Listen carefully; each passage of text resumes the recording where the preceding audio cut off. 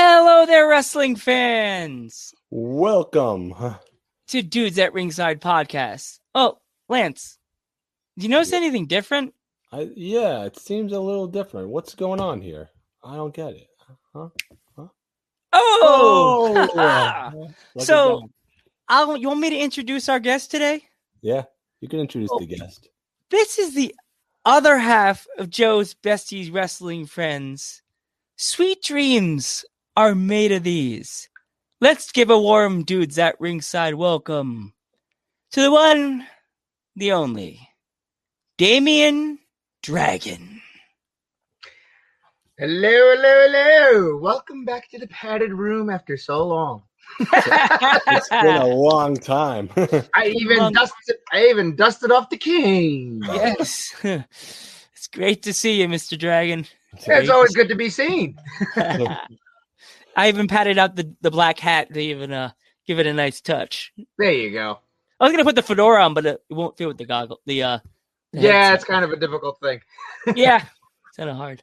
I feel like JR when I told my parents gave me this for my birthday. I was like, I feel like JR in the 90s. That's awesome, WCW. Yeah. It's actually a place. It's for both PlayStation and for PlayStation and PC or computer. Nice. So we have a few questions we want to ask you, Mr. Dragon. Go right ahead. All right. That's what I'm here for. Yes, I got the first question on the board because I think Lance had the first question for lovely Foxy. Yeah. Okay. Is the wrestling business as toxic as they say it is? I wouldn't say it depends on what you mean by toxic per se. Like there's different obvious forms of toxic. I mean, is the locker room toxicity? Yeah, that's what I meant. Of like, in terms of locker room. Yeah. I mean, the last few years, I was in and apart. Really didn't see that as much as I had seen previously. And everything like that. There's always, everybody's always gunning for a spot, and then if you have a top spot, everybody's gunning for your spot. And I mean, that's what everybody wants to be the top guy. Mm-hmm. And then the funny thing is like, when you finally get there, and then you're working the last match of your show and everything like that, you're like, can I go back to being the first match? Yeah. It's like, and everything like that. But I mean, it honestly depends on the type of locker room you have and the type of honest professionals that you have, like the type of people you have in your locker room, like guys that are really learn the ropes and learn locker room etiquette and things of that nature and broke in the right way with respect, discipline, and courtesy, because there is that. I mean, everybody is different. I never really had a huge problem with toxicity in most of the places I worked with, and like that. I mean, I saw my fair share of like unprofessionalism, but again, that was more so through people that weren't trained or anything. It was more so like that. But I mean, in terms of like, and you guys know I've been around a lot. I've been around a lot of people and a lot of names, and I never really had huge things like that. I mean, I everybody hears stories from WWE, whatever the case may be, and I'm not there. First, I can't say what it's like there or anything like that. But I mean, in terms of anything I experienced, I never really experienced anything horribly toxic, so to speak. Yeah. I mean, I had my fair share of things that I've seen, but never really part of a toxic environment, because also I never got involved in that stuff. That's not stuff I really chose to be a part of. Yeah, I'm not saying sorry. I always heard like the locker room's bad. I always heard like the locker rooms could be toxic. Like if you're here and this guy's here, or you're here and this guy's here, he's gonna try to like say something to this guy, the promoter, to push you down, and they'll go up. You know what I mean? Oh, yeah, I mean, that's why I'm like, oh yeah, I mean, stuff like that happens, but I mean, what industry doesn't? I mean, I'm sure in your own regular jobs, you're up for promotion and somebody else wants to get that spot and everything like that. And of course, it happens in the medical field. It happens in any walk of life. It happens with the two guys working in Burger King, looking to be the cashier, or the guy that wants to work the fryer, whatever. That's any working environment. It's a matter of how you handle it. And I've always been a big advocate of let your work speak for itself. and no matter what it is, including wrestling. Let your work speak for itself. Let your professionalism speak for itself. And that will outshadow, 9 times out of 10, that'll outshadow anything anybody can say about you. Because I'm sure I had my fair share of people say this, people say that, and he says, really, because he's not a problem in the locker room. He comes in, does his job, and goes home. Yeah. Yeah, and that's what you want. And I try to be cool and cordial with everybody, you know. And again, I'm not saying I was always an angel or anything like that. As I got older, I got wiser and like that, you know. But I mean, I never took it to extremes trying to take anybody's spot or anything like that, because I felt I was a big proponent. If I was going to get there, I was going to get there by working my ass off to get there. I didn't want to just be handed something. I wanted to know I deserved to be there. I wanted to know I deserved it because I put asses in the seats or whatever the case may be that garnered me the reason to have that spot. So I never really had a huge issue with toxicity myself personally. Yeah. What are some of your favorite wrestlers growing up, if you don't mind me asking? Oh, right out the gate, Ricky the Dragon Steamboat, obviously. The name Damien Dragon derives from 2 things. Well, Damien, because it's my first real name. A lot of people didn't believe it. Damien's my real name. Dragon came about through 3 different things. One was I was actually born 1976, the year of the dragon in the Chinese zodiac. I was actually born in the year of the dragon, so that was kind of cool. Number 2, obviously, was Ricky the Dragon Steamboat, who was my number 1 all-time favorite wrestler. And then number 3 was my love of martial arts and Bruce Lee. So that's where Dragon fell in. At the same time, the same episode, I fell in love with wrestling, though. Like damn near close to number 1. But Ricky Steamboat, obviously, because of the martial arts and everything like that. But damn near close to number 1. The other one was Ricky, was the Dynamite Kid from while he was in the British Bulldogs.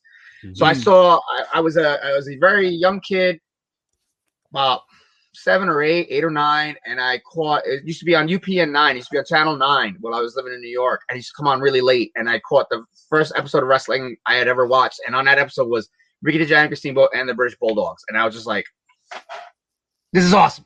And then I was hooked from there. So those are like always my main 2 faves. I mean, there's been multiple ones going up throughout the years and everything like that inspire, even to when I was, you know, on the other guys, even to the twilight end of my career, that, you know, always inspired me and everything like that. Jushin Thunder Liger, the Great Muda. You know, I mean, and I'm sure like you guys seeing my old gimmick and everything like that, you could see inspirations from those. The makeup and the makeup, the mist, the martial arts, Jerry Lynn, you know, was a big factor in my later years. Dean Malenko, Perry Saturn while he was in the Eliminators and everything like that. And just having one conversation with him when I was getting ready to get into the business and everything like that, you know, really inspired the martial arts involvement into the stuff that I did. I mean, the list goes on and on and on and on. There's just so many people, you know, Randy Savage, Tully Blanchard, Sting. I wasn't a Hulkamaniac, but I was a little Stinger. I loved Sting. Mr. Wonderful Paul Orndorff. Like, I wasn't, if you notice the name I'm spouting, I wasn't really a super mainstream guy. There wasn't a lot of guys mainstream. Like, I wasn't a Hulkamaniac. I just never got into the Hulkamania thing. My best friend and I always tease each other about it. My best friend is Hulkamaniac for life. But like I was like Ultimate Warrior was cool and everything like that. But like for me personally, I don't know. It was funny because like the people I liked wound up after I got in wrestling inspiring my career and my ring work and everything like that. You know, Shawn Michaels was a big part of that, obviously, and everything like that. Bret Hart, you know, from the technical aspect, you know, regardless of how things ended, Chris Benoit was a big deal. I mean, gosh, like I said, I keep spouting out names left and right. I mean, I have like my own video collection over here, and it's just like, again, the list grew as it went on. But childhood phase, going back to the very beginning, Ricky Steamboat, number 1. And then it just grew as I matured and got into wrestling for stories that I have involving Ricky. And then, as I said, the Dynamite Kid as well. Those are like the main 2 starting it out. And like I said, Jake Roberts, Arn Anderson, like on and on and on and on. Exactly. Classics never die. Exactly. Yeah. Okay. Lance got his like so. Well, you asked the last question, Lance.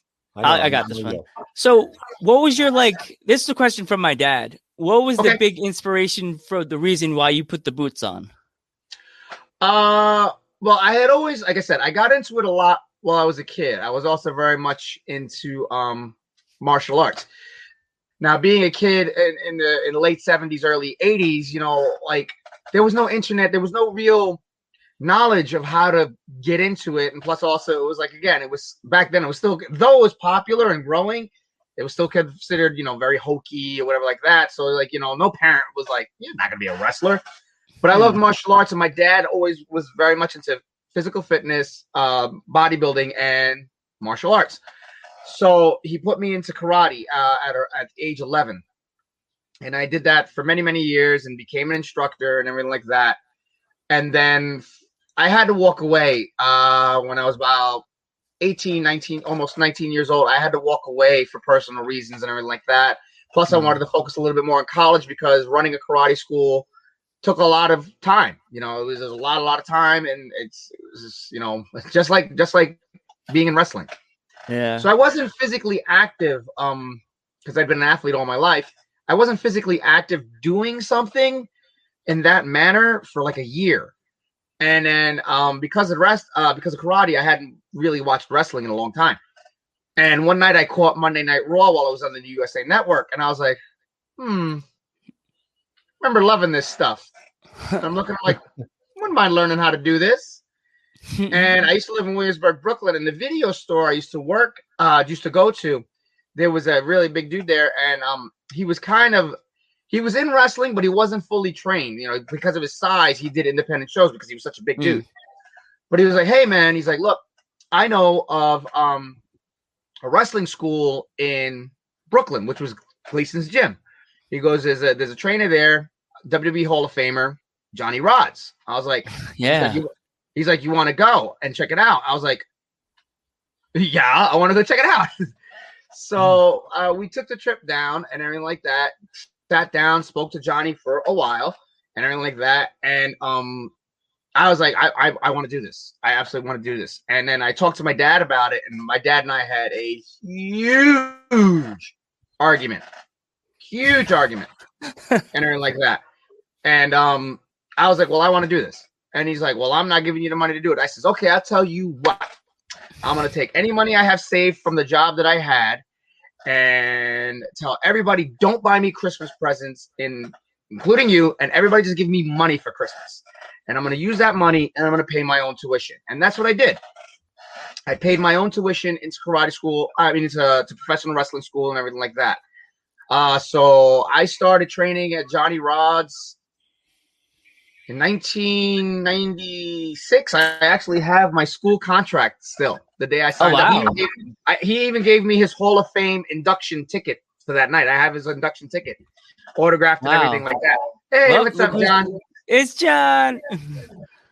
So he actually, the day I signed up, he actually gave me as a gift to start my journey. I have his Hall of Fame and ticket for the event that night, autographed to me and everything like that. And I was off and running from then. And then I was fortunate because there was people there that were there before me. I went and trained every single day that he had available, and I was there from opening before he even got there till closing. And because of my karate background, my father, I was already very disciplined and respectful. So I would show up early before anybody got there. Without anybody asking me, I would sweep the ring. I would sweep out the ring. I would clean on my own. And I didn't know anything about wrestling having its own etiquette or anything yet. I had no clue. I would just sweep the ring and I would do whatever. And until somebody showed up to start teaching me. And then Johnny was actually really impressed by that. He was like, wow. He's like, you have the respect and everything like that just out the gate. And then there was people there 6 months, maybe even a year. And Johnny would always do a monthly school show. And anybody that wasn't ready would either come and help or be a referee and everything like that. Now, mind you, I was only there for just close to a month. And Johnny pulls me into the office. He says, Damien, Papa. Have you ever heard Johnny talking like that? He's got a very happy Puerto Rican accent.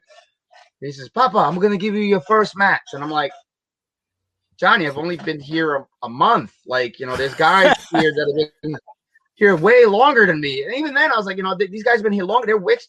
He's like, yeah, but they're not ready, Pop. You ready. You're ready. You can do it. So after 1 month in, I had my first professional wrestling match at the first school show. After a month of training, and then I was off and running from then. He must have trusted you then, He must have really trusted you. Yeah. Well, I mean, like the guys. I mean, it was hard training. I mean, I had, for a guy that did karate, the first day I could never remember being so sore in all my life. I kept a diary for like the first week, and I actually have my diary entry still from the very first day, and I talk about like being from the top of my neck all the way down, completely sore like I had never been in my life. And I was there at 10 o'clock in the morning. The next day, the doors opened at Gleason's gym to do it all over again. And I never missed I didn't miss a training day, anything. I was just there religiously and learning my roles, learning my bumps. I just want to say thanks for everybody who's liking us on Facebook, by the way. So. Absolutely. Good for you guys. You should be. Yes. Keep it up. But, I mean, yeah. So, I mean, I got pounded around and pasted, and I got the tar beat out of me and everything like that, and turned it into something. Yeah. To this day, the most honored thing I still get, because I talked to Johnny, I want to say about a month or two ago, I talked to Johnny because I touched base with him since we haven't been able to, I want to go see them, obviously, and help out the guys a little bit whenever I can. Hey, Doug, what's up, DC? Like he says he still says it to other people, and they tell me he says it, and he told me in front, he goes, Damian, to this day, you're still the best cruiserweight I've ever had. And I was like, wow. Like, wow. Like that means something, that really, really means something to hear it from him, from Hall of Fame. And he's seen his fair share. I mean, he trained Taz and Big Vito and all these guys and everything like that. So to hear something like that is definitely amazing. Hey, I thought you said we're on Facebook. You said no Facebook. He said no Facebook, but it says at Facebook I got a like right there, so in the corner. So no. So do you still play the like video games and stuff like that, like the 2Ks and stuff like that? Oh my God, the last 2K was terrible. It was garbage. So actually, so my wife, my oldest son and I, we just gave up on it, and that's what I posted the picture during quarantine. It's like, we're gonna go back and play 2016. You have 2019 because Kid Crazy, my character's on that game. You could find me, Kid Crazy. Oh, yeah? You could play. You could have Kid Crazy and Damien Dragon as a tag team, but LWO. Actually, we jumped it back to one of like the early. I think we jumped it back to the first one. Like we went all the way back to the first. Oh yeah, Versus, right? Marauder, that's in the comments. Marauder, he took my guy, changed my shirt. Oh, there's your buddy. Danny, she says it's live on Facebook. Yes. Hey, Danny, please don't beat me up. Here's my wallet. See, Danny, you made me drop my wallet. I'm sorry, Danny. Oh, the person that they don't have Facebook. Oh, okay, yeah. Oh, so yeah, Marauder, he's a good at creating wrestlers, and he took my wrestler from 2019, changed my shirt to the LWO, and he says he put me in a tournament, and he's like, I don't think your guys are gonna do that good. You guys didn't do good online. He says I pretty much took the whole tournament. I was like, awesome. I was like, what? I'll take it. So if you get 2K19, look for Kid Crazy. Put it. You can make if you said your guy's not on the 2K roster. If he is, I'll find him. I'll download. Yeah, him. I'll put it out there. I'll definitely put it out there at some point. I think the best one I made, it's on my Facebook, my Damien Dragon Facebook. Like I think the best one I made was like 2018 or something like that. It came out like really good. I was like, I don't know. I took my sweet little time with it and everything.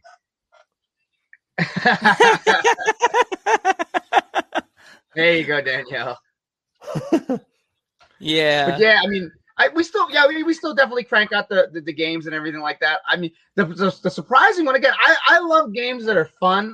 I mean, I don't mind simulator games or anything like that, but I love games and Battlegrounds turned out to be like so much fun. My parents were gonna buy me that one for my birthday for Christmas, and they end up getting me that game that just came out when everybody's racing each other. It's all these little characters. Your son would love it. They're running out. You're racing. Yeah. What is it called? Iter or whatever it's called. It's weird. You're like running. And you get you can give yourself a costume. Yeah, I know which one you're talking about.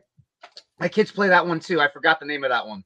My parents bought me that for Christmas, and I was like, I'm gonna hate this game. And I'm like, oh my god! Sitting in my room screaming. My dad said, "What are you playing? SmackDown?" No, I'm playing. Because my TV's on my wall, so he comes into my room and it's like, I'm afraid that I'll be watching something bad. No, I'm watching tennis. I'm in the house with a guy, as I told you. First interview, my dad walks in and he's like, hey. Foxy's like, oh, hi. And the first thing next day, my dad wake up and my dad says, Foxy was smoking a cigarette. And my dad walks in, he's like, oh, hey, we're talking to Foxy. How many cigarettes did she smoke? I'm like, I don't know, Dad. She was sitting there just like, hey, guys. I'm like, this is free range, Dad. We don't care what they do on Dudes at Ringside podcast, unless they're doing something. You know, she's like very... When it goes back to the old days, like of bars and all that. Like when you're in a social situation or you're creating, you don't realize it. Otherwise, it's never that bad. Like once you start talking or you're at a bar, you don't even, you're like, oh hey, you don't even think that you're doing it. Because like when we're upstairs and we're watching TV or whatever, we barely do it. Yeah, it was cool. I thought it was funny. She was like, my dad's like, she was smoking a cigarette during the interview. And I'm like, it was like we're hanging out in the bar. That's what I want Dudes at Ringside podcast to be like. And that's how we do. Like that's how we always have done our interviews. It should be fun. It shouldn't be so formal. Stiff. Like we don't want to be like stiff like wrestling. Like you get a clothesline and you don't fall the right way. Like we're talking about wrestling. Yeah, like we're talking about wrestling. Okay, come on. Have you ever wanted to change your name into the Reese's Dragon? There you go. Like we just had Stevie Ray on the show. I saw. Congratulations. That's huge. Yeah. That's he didn't want to talk about wrestling, and we had a moment that I thought was going to end up on Twitter and it was going to get back to him. He said some stuff about Stone Cold that I was like, I think we need to. I was like, Mental Geek, we're about to get in trouble by the rattlesnake. I'm gonna get stunnered, and I don't think I can take a stunner. No, I take a stunner. Hey, Bad to say this. I did backyard wrestling. My friend stunner. Yes. Yeah, but you can't get in trouble with something somebody else. My best friend gave me the stunner, and he says I took the best stunner that anybody's ever taken. I did backyard wrestling for a little bit just to like see if I could take the bumps the right way, because I'm 5'1", as you know, and like I'm 130 pounds. He says I took the stunner the best, and I totally rocked it. I flipped over, I popped up, and I was like, and then I fell over. And you know, the Rock would take it and flip around. I took the stunner just like that. Yeah. I flipped over the rope and I popped back up like, and I was like this. Because my character was called Kid Crazy. I was like the Latino sensation. So I took the stunner, like, boom, and I popped backwards and I bounced up like, and I fell over. He's like, have you seen the new Godzilla movie by any chance? Or you gotta have fun, man. You gotta have fun with it. Yeah, you gotta have fun with it. Yeah. So I think Lance just asked a question. Have you seen the new Godzilla movie or not yet? Oh yeah, we watched it. We watched it last weekend. Yeah, I saw it in the theater with Spiffy. The story was a little weak to us. The story was a little on the weak side, but I mean, you don't really tune in fully for the story. You came to see the monsters fight. You're waiting to see the monsters fight.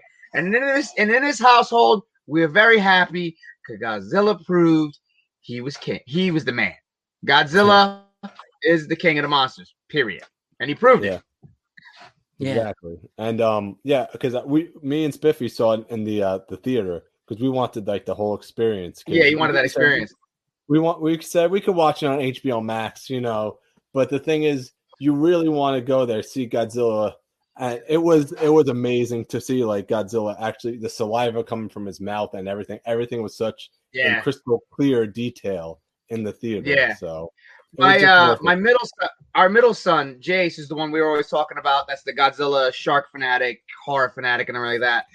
His first movie, he's only been to the movie theater one time, and we took him to see the previous Godzilla movie, King of the Monsters. So, like, we had told him leading up to it, and they're like, and actually, because again, he had never been to a movie theater. So we're like, gonna take you to see this the right way. You're gonna go see Godzilla in theaters. So all week long, Daddy, how big is it? Is it as big as our wall? I was like, son, the screen's bigger than our wall. Da, da, da, da, da. Never been to a movie theater before, so he goes in and he's like, whoa. So the movie starts, and one of the best parts I will never ever forget that really showed how into it he was, and like you said, having like certain movies you gotta watch on the big screen to get that experience. Exactly. Yeah, and that's what we wanted for him. It's the part, spoiler alert, and if you haven't seen the first one by now, oh well, or the second one, King of Monsters, is when they're in the submarine on the water, and they see him in the distance, flashing the blue, and all of a sudden he goes off screen and he just zips right by the camera. The part where it goes silent and he zips right by, I kid you not, my 10-year-old son probably jumped about 6 feet in the air. So, wow! He like flipped out because it was so loud and it was like right there in your face. He jumped so high. He was like, ah! He's like freaked out. But I mean, greatest thing I ever saw in the theater was watching him jump a mile high when Godzilla went across the screen. Yeah. And then he just came out and he was like, "That was awesome." Yeah, you have to see in the theater, man. That's the whole experience. And like this guy in the comments saying Mortal Kombat has to be the next one you have to see in the theater. Yeah. Well, we're doing that. Yeah, that one I think that's next weekend, right? Yeah, we're definitely 16th, right? Yeah, Is it? Yeah. Did they say 16th? No, they moved it back. Well, it was supposed to be today. Yeah, they pushed it back for next week, so it's gonna be next week. So yeah, we're after definitely Lance's watching question, I gotta hit you with my Ghostbusters knowledge. I don't have my green glasses on my desk because you know me. I was your nerd herders Ghostbuster news boy. That every time Joe's got something related to Ghostbusters. What do you need? 631 and Vaxy's like, that's Joe. Hey Joe, hey Crazy Wolf. So did you watch the trailer, the sneak peek trailer with Paul Rudd meeting the State Puffs, the little puffies? Yep. What'd you think of the little puffs? I think they're awesome. I think they're great. They reminded me of like Gremlins. They just reminded me of the Gremlins. Once they started getting going, they were the Gremlins. I was like, oh man, they're Gremlins. It's great. They were like, didn't I have to send you that trailer and you saw it? Or did you watch it on your own? I forgot. Oh, I think you sent it to me and I actually watched it. And I was like, it was a quick clip, but Yes. Yeah, my sister. It was enough. It was enough. I posted it on Instagram. I mean, and then, because Dan Law, who does Nerd Herders with us, obviously is Dan. Yep. You watched his show last night. But Dan said, because we were chatting about it when the trailer came out in our own little messenger group, we were chatting about it. And Dan says, I don't need when they release these things as toys, and I know they will. I don't need one. I need many. They are. Did you see the leak of the toys? They're going to be little boxes that look like the slime with them inside of it. Yeah, he said he wants. He's like, I can't have one mini Stay Puft. I need all of them. He's like, I need as many as I can possibly have. They're going to be. My kid loves Stripe. My kid loves Stripe. He likes the Gremlins. Oh, the one that has the mohawk? My kid likes the Gremlins. Yep, he likes Stripe. One hand. Yeah, so they are going to have a little box, it looks like the old real Ghostbusters box with the slime in it, the little tub. Yeah. And it's going to have, I guess, the white stuff, and I guess he's underneath it, and it's going to be all different little Stay Puft. One on fire, one with the match in the middle of them laying like this, one that's like has a head of a Stay Puft playing drums on it. Like those are going to be the ones that you're going to be like, oh, that scene. I need them all. I need them all. Yeah, I can't wait. When I cried when that's why on Facebook I put that picture of Mechanic Race pushing the flight suits back, and it's just her looking at Egon. I cried because I was like, I just got the chills up my spine because all I could think is that song from the 80s. That one he says, I posted on my Instagram story with the picture. Well, I can't think of the song. I have to figure out the song later on. I'll message you on Instagram the song. But it made me cry because it's it's about like when you lose somebody, they're always there. That inner peace. Yeah. So Ghostbusters for me is like my my go-to cuddle buddy because I'm sad. Yeah. I'm like, Ghostbusters, fine. Ghostbusters, something. Yeah, pretty much. Everybody needs something like that. Oh yeah. Everybody needs something like that. You next, Lance. Your question next. What was my Get him, question? geek. I think he answered a lot of them. Let's talk wrestling if you have no more questions. Yeah. What do you? By the way, what are some of your favorite bands? Bands, all-time fave, numero uno, AC/DC. AC/DC's at the top of the list. Love AC/DC. Current modern day, In This Moment. Very big fan of In This Moment. She and I, during the pandemic lockdown, like that first, year or whatever, like music was a big, like as Foxy said, music's a big deal in her life. Music was a very big thing that helped us through the pandemic when everything was shut down. Like when I wasn't teaching karate or anything like that, and I was setting up this man cave and everything like that. Music was a huge. And so like sometimes we would just pop on because we really don't watch TV shows much anymore. So we pop on YouTube and we just start going down rabbit holes. And we started going down rabbit holes of music. So we found Lords of the Lost is another really good one.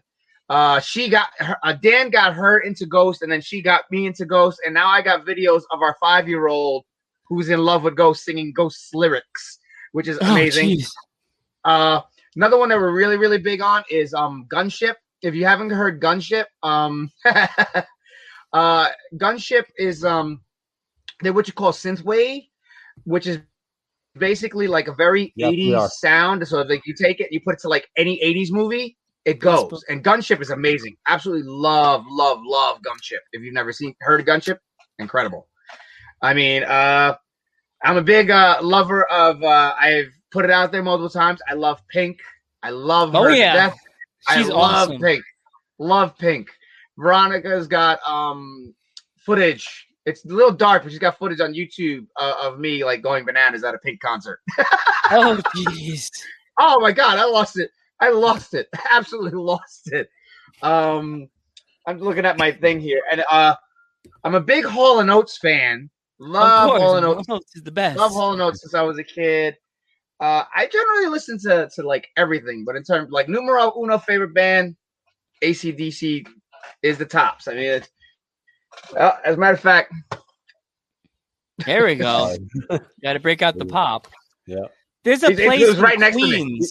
There's a place in Queens, New York. I have to find the address near my brother's house. They could actually make you a personalized bobblehead of yourself, a pop like that. Oh, my best friend and his wife got them done, and they look amazing. They look like absolutely amazing. Like the clothes, and like he had the clothes, the chains, the rings. Like it was like incredible. Like he even scanned like whatever T-shirt they wanted. He had a T-shirt, like whole 9 yards. It was absolutely amazing. That's what I'm saying now. You guys got to get the Foxy and Damien one, like the one that you guys posted the picture. You guys crouching like that. I would buy it. I love pops. Totally get some done.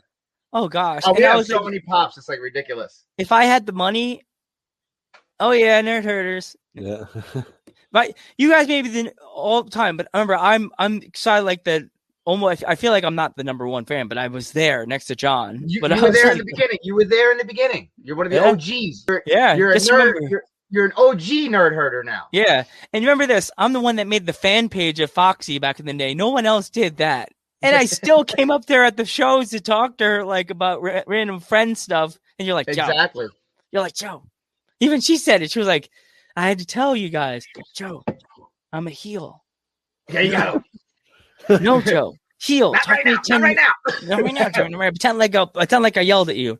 You remember the T-shirt I made that said "I Heart Foxy"? It was like on a white T-shirt. Yes. Lance remembers that. I had the I Heart. They're like, "Where'd you find that?" And my mom killed me. She was like, "You took one of your T-shirts and wrote I love Foxy. Who's Foxy? Foxy?"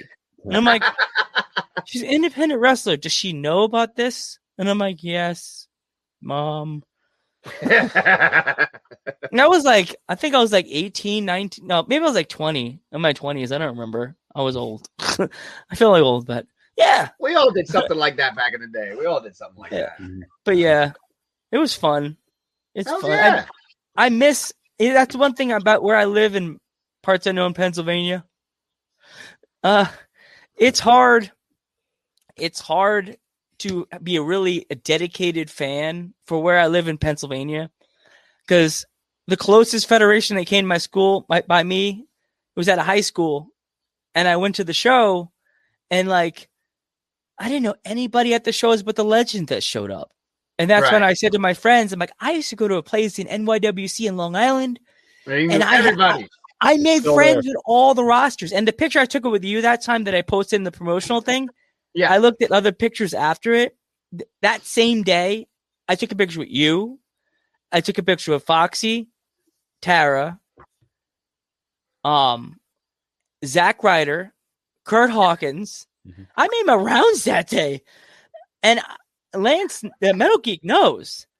I had that picture of me and Kurt Hawkins and Zach in my hand as a referee went, 1, 2, 3.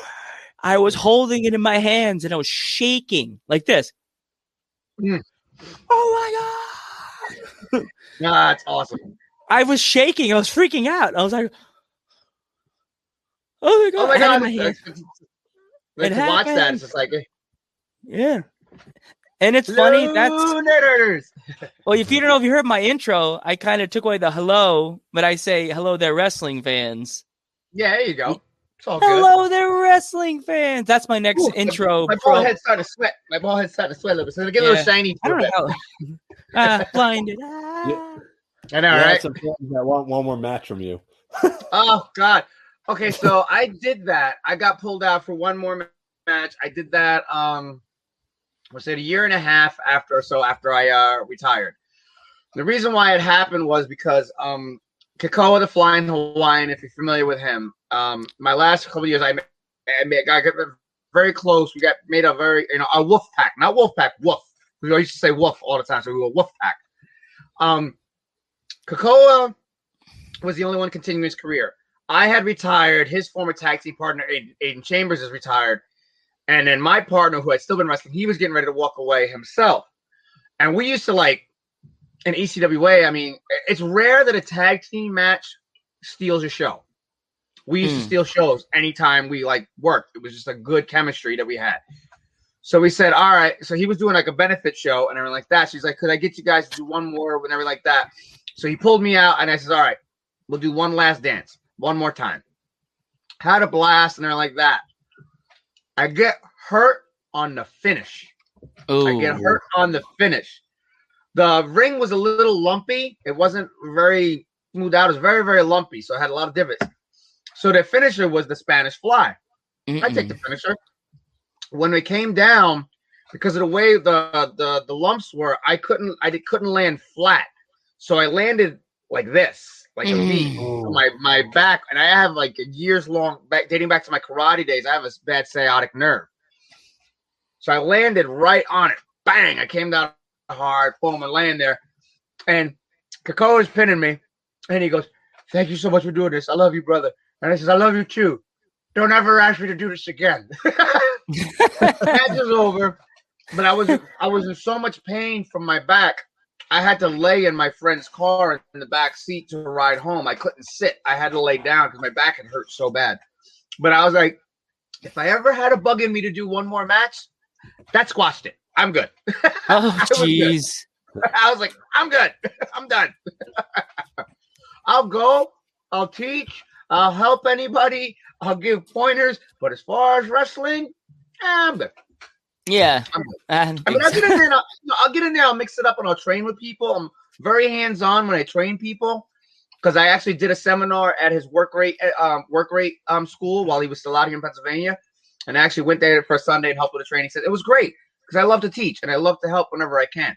And I welcome the opportunity ever to do that. But in terms of like an actual like one more time wrestling match, I can't. I'm in no shape for it. There's way too many aches and pains. I have an ankle that's trying to heal right now from my karate teaching for the last 2 weeks. But I mean, who knows where I'll pop up just to do, I might do a spot or something like that. You never know. Yeah, you never know. AEW. Never say never, right? Geek gets mad at me like I'm, as you know, I'm like an old school indie fan, and I love my old school wrestling. Hence, I'm on the show. I'm Mr. Old School because of my grandpa. So, like, I watched one thing of AEW and I was kind of like, I mean, different. Again, it's like anything. It's different flavors for everybody. You know, like, yeah, you know, that's why like I'm not big on slamming one promotion versus the other. yeah. Like more so in the sense of fans getting on each other. The way it's become now, you know, it's like the Sharks versus the Jets in West Side Story right now. Yeah, it's ridiculous. You know, it's like, what the hell? Hey, here's what we all love wrestling, and it's not that serious. You know, now's a great time. You know, NWA is doing their thing on YouTube. New Japan is doing their thing on YouTube and everything like that. Ring of Honor is still going. NXT's killing it. AEW is doing pretty good. You know, Raw's a little mad, but there's guys you still like to watch that are good, regardless of what they're doing.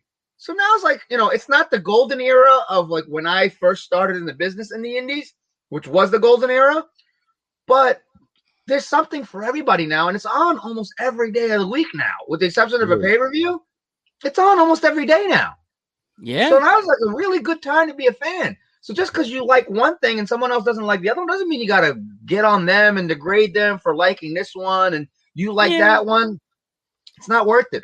I mean, I kind of like, I spot check and keep up what's going on with like Raw and SmackDown. Like if there's somebody on that I'm interested in, that's maybe a friend or somebody I do like, I'll pop it on real quick so I could see them.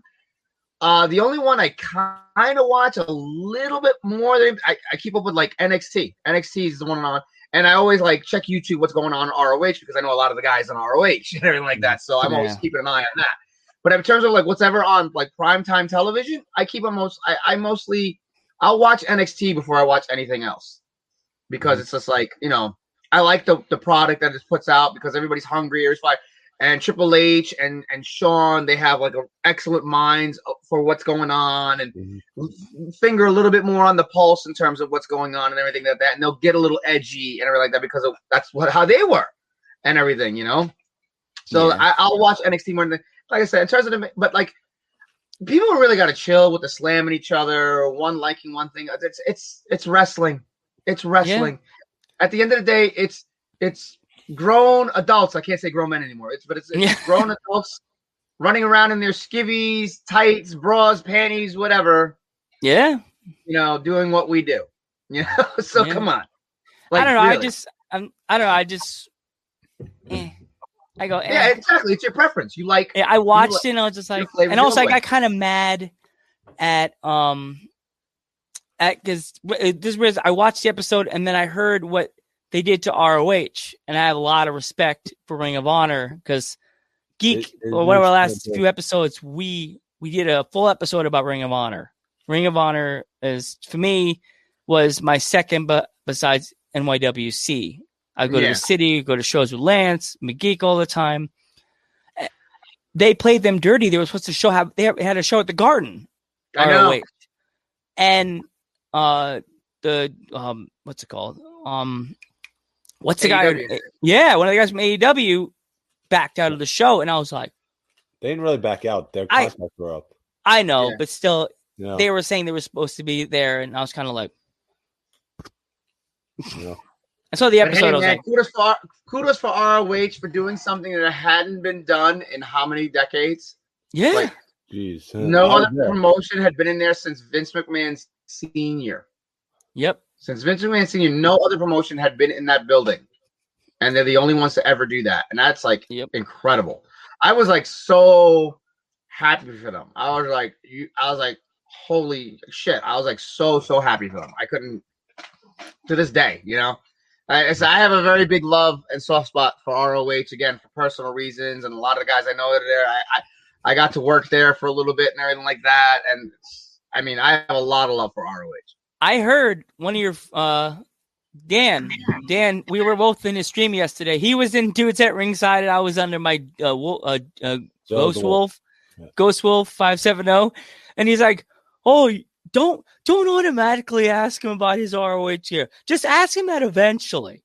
I was like, he's giving us little tips. I'm an open book. You can ask me anything you want. I have no problem. Because I was going to tell him, I was gonna give him the because I have an emoji I got from somebody another wrestling podcast on Twitch, their thing, because it gave me points because I gave them such big props. They give you like points.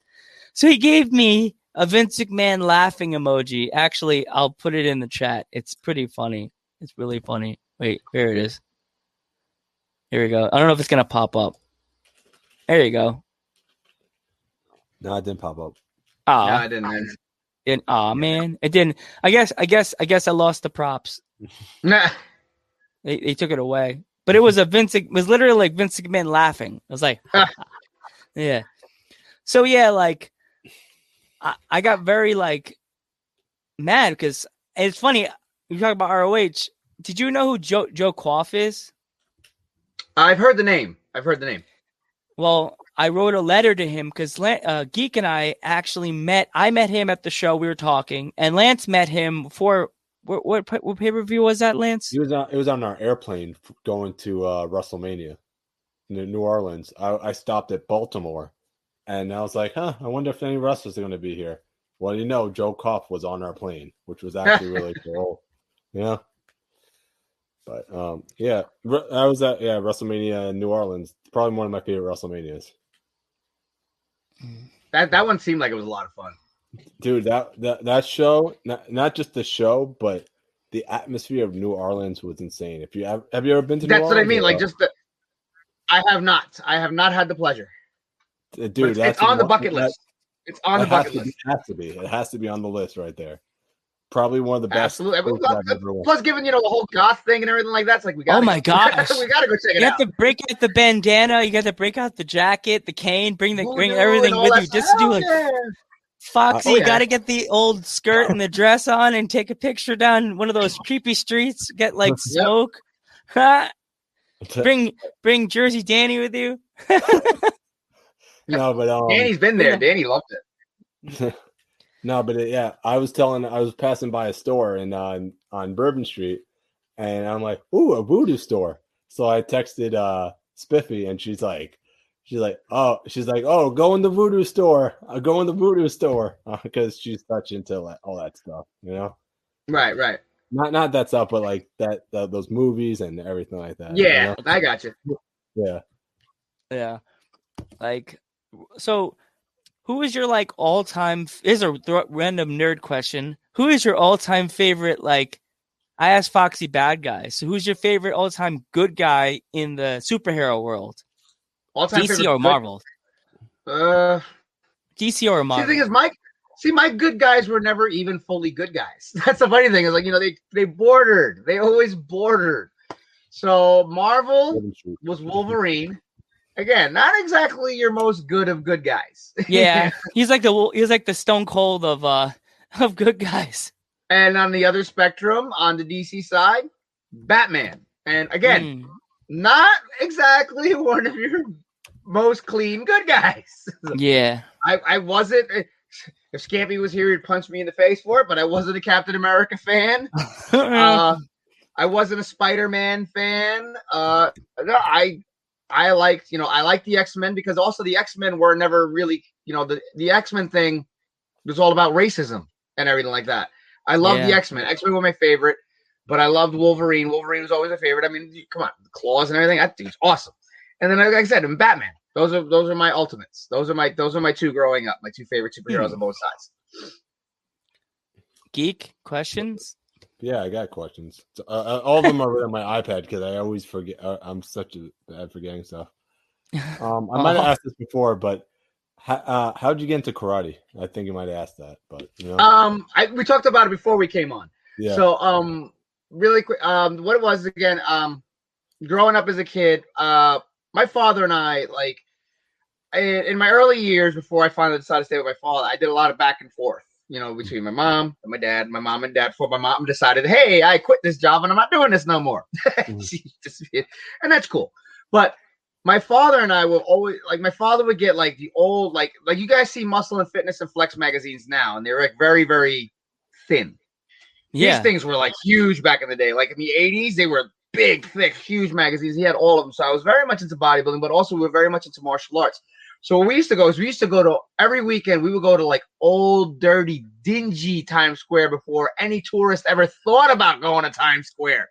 Unless you were a New Yorker, you did not go to Times Square as a tourist. It was not the place to go. So we had all those little rundown theaters and everything like that. So we would always take in like the double martial arts film features and everything like that. And then we go to the arcades around the corner, or like Saturdays on Channel 5 at 3:00. Always catch the kung fu movies that were on and everything like that.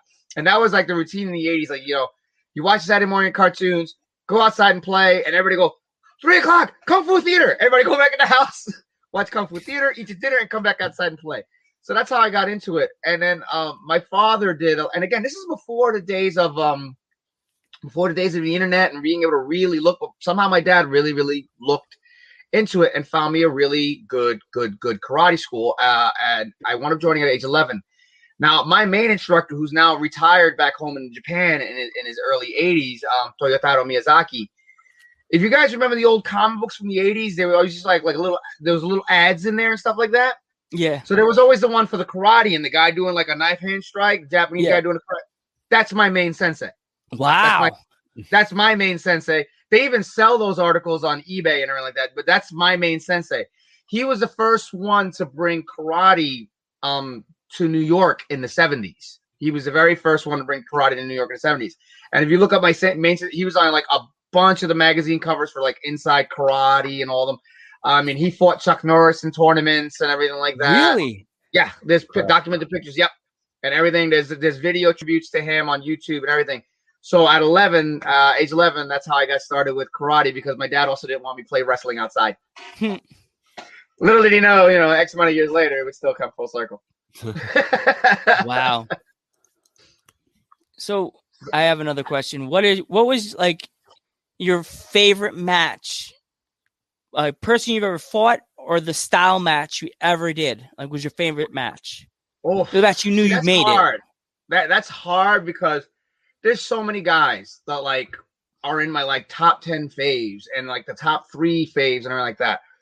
The greatest people I ever got to work are the ones where the chemistry is so good. And again, not fully exposing everything, but the best ones that you can get in the ring with are the ones where you don't even have to call anything. Where it's like, see you out there, you do it, you wing it, and it's still a great match. And there was only a couple of guys I was able to do that with. One is Bandito Jr. You may know him as referee Eddie Orango in WWE right now. He refereed the Bad Bunny match at WrestleMania. Wow. He was a referee in that one. He is I know him when he started out here in our town as a kid, and I helped him out, but like he just progressed, and we had gotten to a point where we could just eyeball it and just go. There was the first time that ever happened for us was his father used to run shows out here, and his father was doing an outside show in Elizabeth, New Jersey. Now Foxy and I had never been there before, and this is before GPSs. So we're trying to find this place. We could not find it. And we're already showing up dressed and everything like that because we were running so late and this is not our stuff, but we were so lost we couldn't find it. We finally find it. It's in the middle of the park. We go running and they had the tents. And the things we had built something. His father knew we would never do that on purpose. Like we were like, dude, we're so sorry, we're late. He's like, look, the last match just went out. Are you guys good to go? And I said, sure. He goes, just go. And dude, he just yelled at the DJ, they're here. And he threw us out on a whim. We called nothing at all. We had no moments. It was like literally, come in, you guys good to go? Okay. And he just sent us right out. Wow. And we worked like 10, 12, maybe 15 minutes just winging it. Had a spectacular match. And then there was Mike Morgan's AWA school in Union, New Jersey. He would have his school show. So we started going there to help out. And Junior was there, and we worked the show. Same thing, worked the three-way dance. And there was one part totally uncalled at the end where he like grabs Foxy and he does a thing with he spanks her or whatever. And I'm like laying down and selling. So we just make eyeball contact. And that was it. So like we just and that's all we did. So I come running in. And I just clothesline him. I bend him over my knee, and I start spanking him. Oh, jeez. He powers up. And again, totally uncalled. So Bandito Jr. was definitely one of those guys that I could do that with. Another one that I loved, and I wrestled him 1,001 times, and I love him to death. Jay Lethal. Jay Lethal was another one. Jay Lethal and I, after a while, we had wrestled so many times. It was like we'll go out there and we do whatever, and we used to have a lot of fun. But there was one time, like the show was running really, really late, and our tag team partners got there late, and they're like, "You guys got like 5 minutes." So it's just okay, whatever. Everything we had and mine got tossed out the window. So we just made a whole thing of Gaga. We made a whole thing of Gaga, but it still turned out to be good. So it was like Jay Lethal and his partner doing Dusty Rhodes type of stuff the whole way through. Yeah. And me and my partner was Sean Sheridan. And the angle with us is we couldn't touch each other, but we didn't get along. So it literally starts out. It's freaking hilarious. Like comes in, we start arguing who's going to start the match. I'm starting. And again, we haven't called any of this. We haven't called none of this. I'm starting. And they're like arguing, who's this? And we yell at the referee, I'm starting. We turn around. They both clothesline us outside of the ring. We both go outside of the ring. They go to do the throw us into each other. We both run towards each other. We stop, slide, and we go, I'm starting. There's my buddy. There's Thunderfeet. Right there. There he is. Hey, what's up? What's up? And we start yelling, and we just, again, he was another one I was able to wing it with. Other favorite opponents, Reckless Youth, Tom Carter, Steve Corino. We had one-on-one. We were supposed to have a rubber match, but me and Steve Corino, we used to have just great. And for two guys that are two completely different sizes, I mean, because he's much bigger than I am. I mean, we had great chemistry, and he turned into like such a great mentor of mine, and I further learned from him as I was progressing. Matt Striker, I had some pretty good ones with, and like that. But like those are like my top ones. I had another one. His kid Pat. I can't remember his wrestling name all of a sudden for the life. IQ. His name was IQ. His name was IQ in Rhode Island for PWF Rhode Island, and him and I like just used to have this tremendous chemistry. And the last match we had against each other, that ties into like a Ricky Steamboat story that I had mentioned. I have Ricky Steamboat stories, and that ties into a Ricky Steamboat story that like hits me so much and like that. But he's another one that unfortunately it's a shame he was only a New England guy because he's from the same area where Sasha Banks and all of them. Like Sasha's married to one of the guys that was from that promotion and everything like that. She's from that whole group and everything. And he was one of those guys, like if he had the right physique and build, he had the mind, he had the tools and everything. He was so good. So like those are like some of my top favorite guys. Another one too that you guys are familiar with, and I wish our last match together was better, but it was just my emotions and nerves because it was the Super 8 and it was the last one and I was hurting a lot. And is Papa Don. Papa Don and I just always had, from tag team matches to singles matches, we always had just really good chemistry and really fed up. And I'm always to this day still very heartbroken at how our last one went. But when we look back on it and everything like that, it was like, it kind of worked into the night and the evening. It wasn't what we wanted it to be, but for the night, it was perfect for what it was, for what it meant and everything like that. But Papa Don's like in that top 5 list as well. So that was probably like, and again, nothing against anybody else I ever worked, but like those guys are like right at the top of the list. Flying Hawaiian, Keikoa, another one. A lot of good guys, but look, those are like my main guys right there. Yeah, see, I remember like when I went with Geek and Thunderfeet, we went to I think Thunderfeet came with us. I'm not too sure. Geek, did he come with us to the Psycho Circus where Damien was in it? I remember being there watching you climb the ladder. Like Geek watched the video. He said you were on top of the ladder and you fell through. I got in so much trouble that night, and there's actually all right. So I'm gonna give you guys an inside scoop on Psycho Circus that night. So you guys gonna get the inside details that night for that one. All right. So if you guys remember, I got jumped like the month before or whatever earlier. They beat me up, cut my hair off and everything like that. And then I started doing the goth rod thing because I got beat up so bad. I suddenly thought I was a goth Roddy Piper, henceforth the goth rod thing. Yeah. So we get there that day. Now Foxy is still pregnant, very pregnant, very emotional.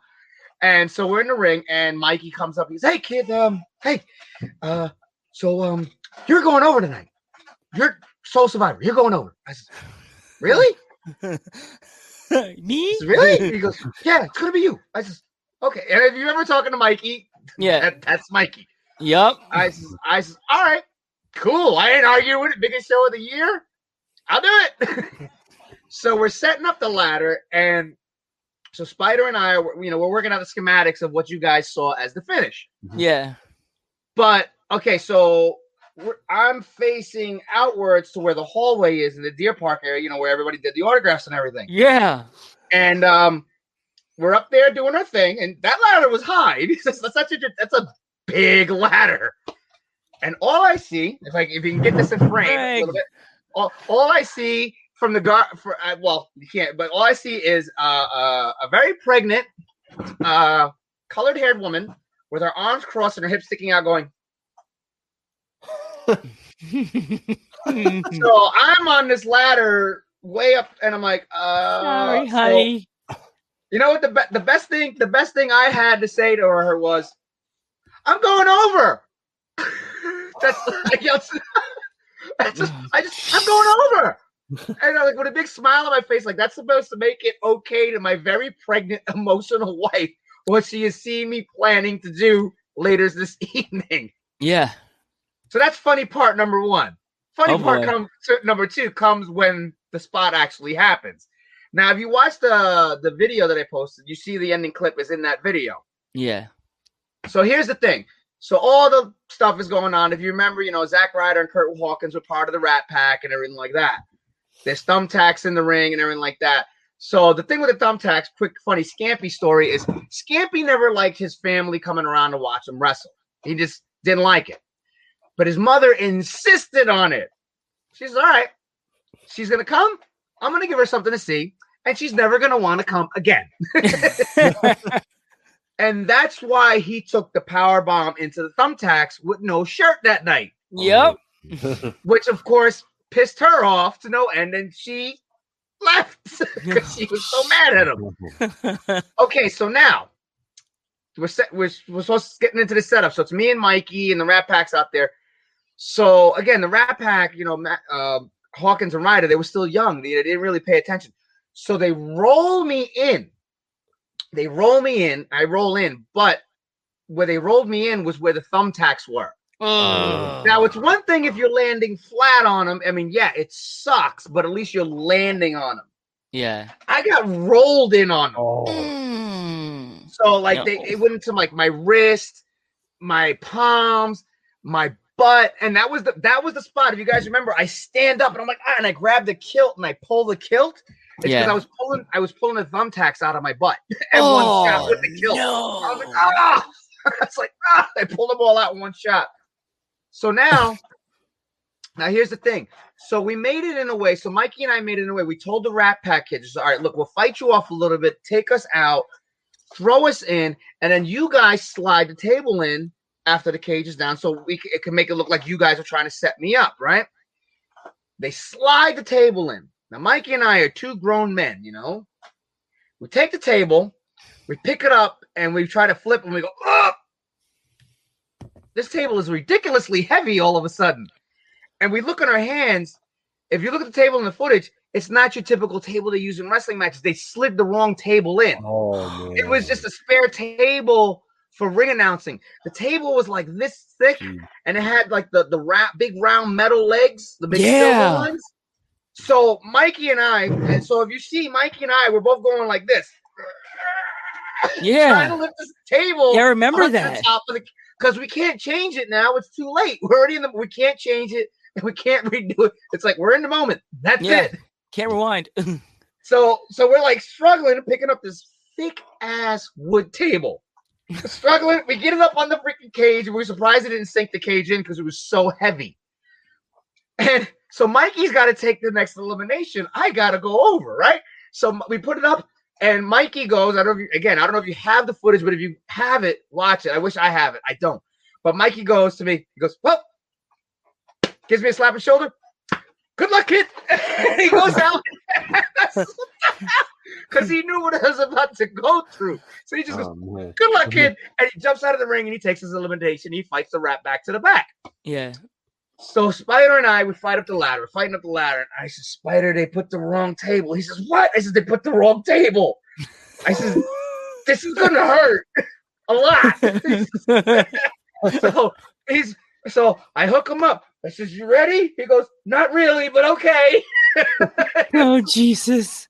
So we go, and you see the cage collapses and the table never breaks. Spiders.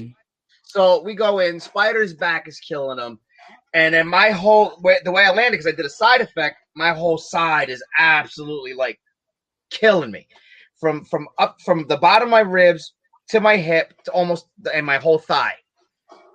We wake up the next day. I can't get out of bed. I could barely get out of bed. And the bruise had set in. I had a huge, huge, huge bruise along my whole body. And I looked at Foxy and I says, "Honey, I need you to do me one favor today." She says, "What?" She says, "Take me to GameStop." She goes, "You can't even walk." I says, "Exactly. I'm not going to be able to walk for a week, so I need something to play for the rest of the week while I'm in bed." And that is my Psycho Soaker story from that night. Is that the same one? Is that just from the same match Mikey did the fireball, or was that a different Psycho Circus? I don't remember. Because I remember him doing a fireball in one of the Psycho Circuses. Might have been that one. And then there was the second year, because I was in two of them. I was in the back-to-back years. The second year, what was crazy about that one, there was some crazy moments in that one too. If you remember, Mikey dipped under the ring for a little bit. For like a while. I think I remember that. And then I walked off the ramp and everything like that. Like I was leaving them. If you guys remember, everybody thought I was like backing out and leaving my team. And everyone's like, "Oh, Dragon's leaving. What's going on?" What happened was Mikey and I were supposed to bring out the stuff together. Something like a lot of stuff went awry. And if you remember too, there was one point where like Berjol and I were on the same team, and I even tackled him and I put him down. Yeah. So early, what happened was something happened where Berjol couldn't see all of a sudden. Like he just went blind. Like he couldn't see. We don't know what the hell happened. Something happened. He couldn't see. Oh wow. He goes from working mode to self-defense mode because he can't see anything, so he doesn't know who's hitting him or whatever. So I push him down as hard as I could. That's why I wound up on my own partner, and I push him down. And I says, "Joey, it's me." He goes, "I can't see, bro. I can't see." I says, "Stay down and roll out, let Crush." And so that's why Crusher pulled him out and put the boots to him till he can kind of get back to what was going on. Then Mikey and I were supposed to go get all the weaponry with the shopping cart. So something happens. I see Mikey dip down, and we're getting up to that point where we're supposed to go do that. I said, "Where the hell's Mikey going?" I look under the ring on the opposite side of him. Mikey had just finished throwing up. Oh, jeez. He fucked up his ankle. Pardon my French. He messed up his ankle. He said, "I think I broke." He goes, "I think I broke my ankle." He goes, "My ankle's fucked. I think I broke my ankle." So we're yelling at each other from under the ring across the ringside. She says, I think I fucked up my ankle. I think it's broken." I says, "Shit." I says, "All right." So I had to think quick. Now it was on me. I was like, "All right, we got to get to this spot." So that's when I was like, I just looked at Mikey and I says, "I got it." So I roll out, and that's when I started walking up the ramp and making it like I was going to back out and I was going to leave. And I was like, and everybody's like booing me for a hot second. And that's when I went, and they're like, "Where's Mikey?" I says, "Dude, somebody's got to go check on him. He might have broke his ankle. Give me the cart." And that's when I came back with the cart and everything by myself. Mikey and I were supposed to do that together because we were the two whacked out, weirded ones. Yeah. And everything like that. So there was that happened. So that happens. So then my elimination point comes up, which is Burma tosses me onto the table with the mouse traps. So I'm supposed to hit the table with the mouse traps, and it's supposed to break. So I think there was a multitude of problems with it. It was a shorter table. Like, it was the right table, but it was shorter, so it was a little more compact. And I think the combination of the glue with the mouse traps made the table a little stronger. So when he power bombs me on it to eliminate me, because going to the table was an elimination, it don't break. So now I've taken a full power bomb onto mouse traps. So I'm like, oh my God, this is killing me. I was like, it hurt. I was like, oh my God. So Burma's like, "I'm gonna splash you." Okay. Okay, good. So I'm laying on the table. I'm like, all right, well, I'm already squished. By the time he lands on me, the table should break because he's a big guy, right? Mm-hmm. And if you remember, he goes to splash me, the table don't break. So now I'm like, oh, I was like, Jesus, because he put everything he had behind it to break the table. Burma decides to try to do it one more time. Boom, it don't break. I'm like, So I literally, with no breath in my body, I go, do something else. So that's when he rolled me in and he came up with the concerto, because he eliminates me doing the concerto. So I look at him and says, have you ever done this before? No. No. So he reels back, and in the middle of reeling back, I didn't care because it was my head on the line. I said, don't kill me. He whacked me, and then that was it. So yeah, so that was the story of the second Psycho Circus. I think the time I got the autograph on my tape that I showed Foxy at the last show, I think that was the day that when you said Foxy was a certain amount of months pregnant, I think that was the time I got her autograph on the tape. I think that was when. Maybe. I'm not too sure. But I know, I waited to get yours on the front, or was it on there? I can't remember. But I watched the tape. It goes back to old school Joe. I watched the tape, and every one of the matches on that tape, you didn't win. I was like, but the matches were good. They were all good matches. I just was like, yeah, Damien didn't get to win as many people as much as people thought. I was like watching, I was sitting, I was like, yeah. It's a little depressing, but at the end of the day, my thing was, again, going over versus whatever. Yeah, it is what it is. But in the end, it was always a matter of the people were happy and they enjoyed the character, and the character, regardless of winning or losing, still managed to maintain, and people still got behind it. And I think it was just kind of like that. People just wanted to see Disturbed get his moment. Yeah. And that was how I always approached it. I learned that, and it was funny because very, very early in my indie career, before I developed and before Foxy and before any of you guys knew me, I was wrestling a couple of shows at the Elks Lodge, early on. And one guy I wrestled back then, and he was a really good guy. At that time, he was a veteran, and his name was the Shark Attack Kid. He was kind of a Northeast guy, but he wasn't a big name. But the guy had tremendous mind and everything like that. So it was I was at the Elks Lodge. I was young in the Indies. It was the first really big show I ever did. I was working at the Elks Lodge, the Madhouse of Extreme at Queens Boulevard. First time ever I was doing this. And they told me I wasn't going over. I was putting him over. And I was young. I was bummed and everything like that. So when I came out the curtain to work him, it kind of showed, because I was so in my head about, oh man, this is Elks Lodge, I'm not going over, And I came back, and he pulled me aside. He goes, kid, let me tell you. He goes, great match. We had a great, great match. He goes, I love everything we did in the match. For someone who's so young, the only tidbit I have to tell you is, don't come out there like you're going to lose the match because you're going to lose the match, because then nobody's going to get behind you. He says, don't come out like you've already been beat. Come out like you're coming out to win the match, and then people will get more behind you. And it stuck with me from that point ever on, and it always changed my mentality on it. And because again, I was young, I didn't know any better, but yeah, he told me, he says, don't ever come out looking like you're going to lose because you're going to lose. He goes, that's not what it's about. He goes, go out there, have a great match, and if you put on a good performance and they do this at the end, even if you lost, that's what matters. That's what matters. Is they give you this, and you put on a solid match. Yeah. And I took that with me all the way to the end. It's all about the reaction. It's more about the reaction than, to be honest, because I don't know if you remember the Cruiserweight Classic. It was Cedric and Ibushi, right? Yep. It's like he lost the match. Cedric lost the match, but he gained the respect from the crowd. They wanted him to come back. So to the point where that's all that counts. Yeah, to the point where Triple H came out and was like, okay, let's go talk. We hear you, right? Yeah. So again, it's not about the wins and losses and certain things. There were times where I was like, you know what, this loss is hurting whatever it is we're trying to build on. But again, that was coming from a psychology standpoint of certain things as I got smarter with it. And I was like, all right, this doesn't work for this and everything like that. But, I might say it doesn't work for this, whatever like that. You guys do what you want, but I'm just giving you my point of view and my knowledge on what I'm seeing, but whatever. But at the end of the day, it was what it was.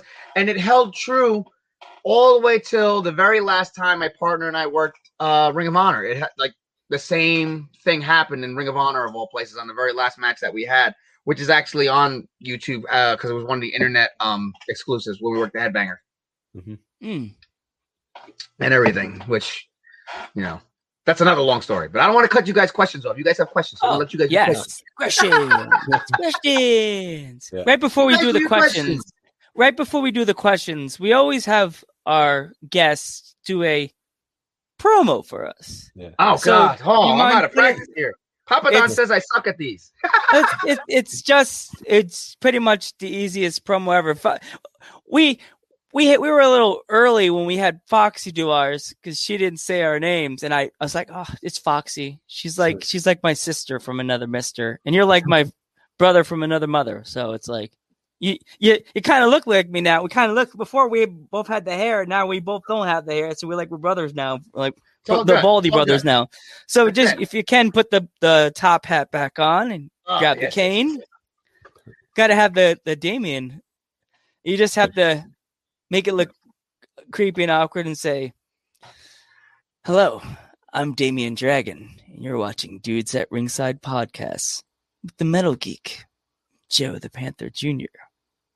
Enjoy." And then you say like whatever, like you'll say like your creepy Damien phrase or whatever. Like sweet dreams are made of these, or you have to come up with some funny, crazy, scary, gothic, creepy. All right. Ready? I'm gonna try the best I can. I'm still out of practice with it, but I'll try the best I can. It's okay. Ready, set, go. Good evening, fellow inmates. How's everybody doing and playing nicely this morning? Have you taken the green pill or the red pill? Either way, it doesn't really matter. They're all very fun. Here at the Padded Room, you are joining me and the Dudes at Ringside podcast with Joe the Panther Jr. and the Metal Geek. Who knows what you'll be in store for? Who knows what I'll be in store for? I don't even know. Maybe, just maybe, if you're good enough, there might be some races in it for us. Oh, yeah. Oh, yeah. Sit back and enjoy. And don't forget, never look under the covers. Perfect. Love it. Always fun with Damien Dragon. I think that was the best promo we ever had. Because it was it's the one that doesn't make sense. It's just Damien Dragon. Well, so, that was again, you know, like I learned so much from different veterans. Like the one thing I don't know if you guys remember how much you've ever Reckless Youth from the Indies. He was known as the King of the Indies at one time. Reckless Youth, Tom Carter, but he was known as like the king of promos on the Indies, and he was actually in OVW for a while, and they just never called him up. I mean, tremendous wrestler, all night. He had everything. He was known as the King of the Indies. He was in the original Super 8 and multiple ones. But he's had like the most unbelievable promos. And as I was trying to get better at them, I says, Tom, what's the key to a good promo? Because you know what's the key to a good promo? Don't talk about wrestling. Because everybody talks about wrestling. Don't talk about what you're going to do to the guy or anything like that. Because that's what everybody says. Yep. Mm-hmm. Create a story that has nothing to do with wrestling, and that's what's going to interest people to listen to what you're talking about and everything like that. Because otherwise, it's formulaic. That's why listening to guys like Arn Anderson was incredible. Listening to guys like Jake the Snake Roberts was incredible. Paul Orndorff never really got his due for his promos. Rick Rude, like Macho Man, like if you look back, they really didn't talk about, you know, I'm going to pound you into the mat and I'm going to do this. And they didn't really do that. And you listened to it and you enjoyed it. Dusty Rhodes, let me tell you something, baby. When the Dream was out there working, like, and you bought it. You bought it. Mm-hmm. You know, Ric Flair, you know, let me tell you something. You know, same thing. They didn't talk about the match. And if you think about it, the most boring promos that you've probably ever heard is the person talking about the match. Yep. Mm-hmm. And that's where I adopted it from, was from Tom Carter, and then I watched it more and more, and I was like, and it became much more easy. It became so much easier after that. Have you played the game Fire Pro Wrestling yet?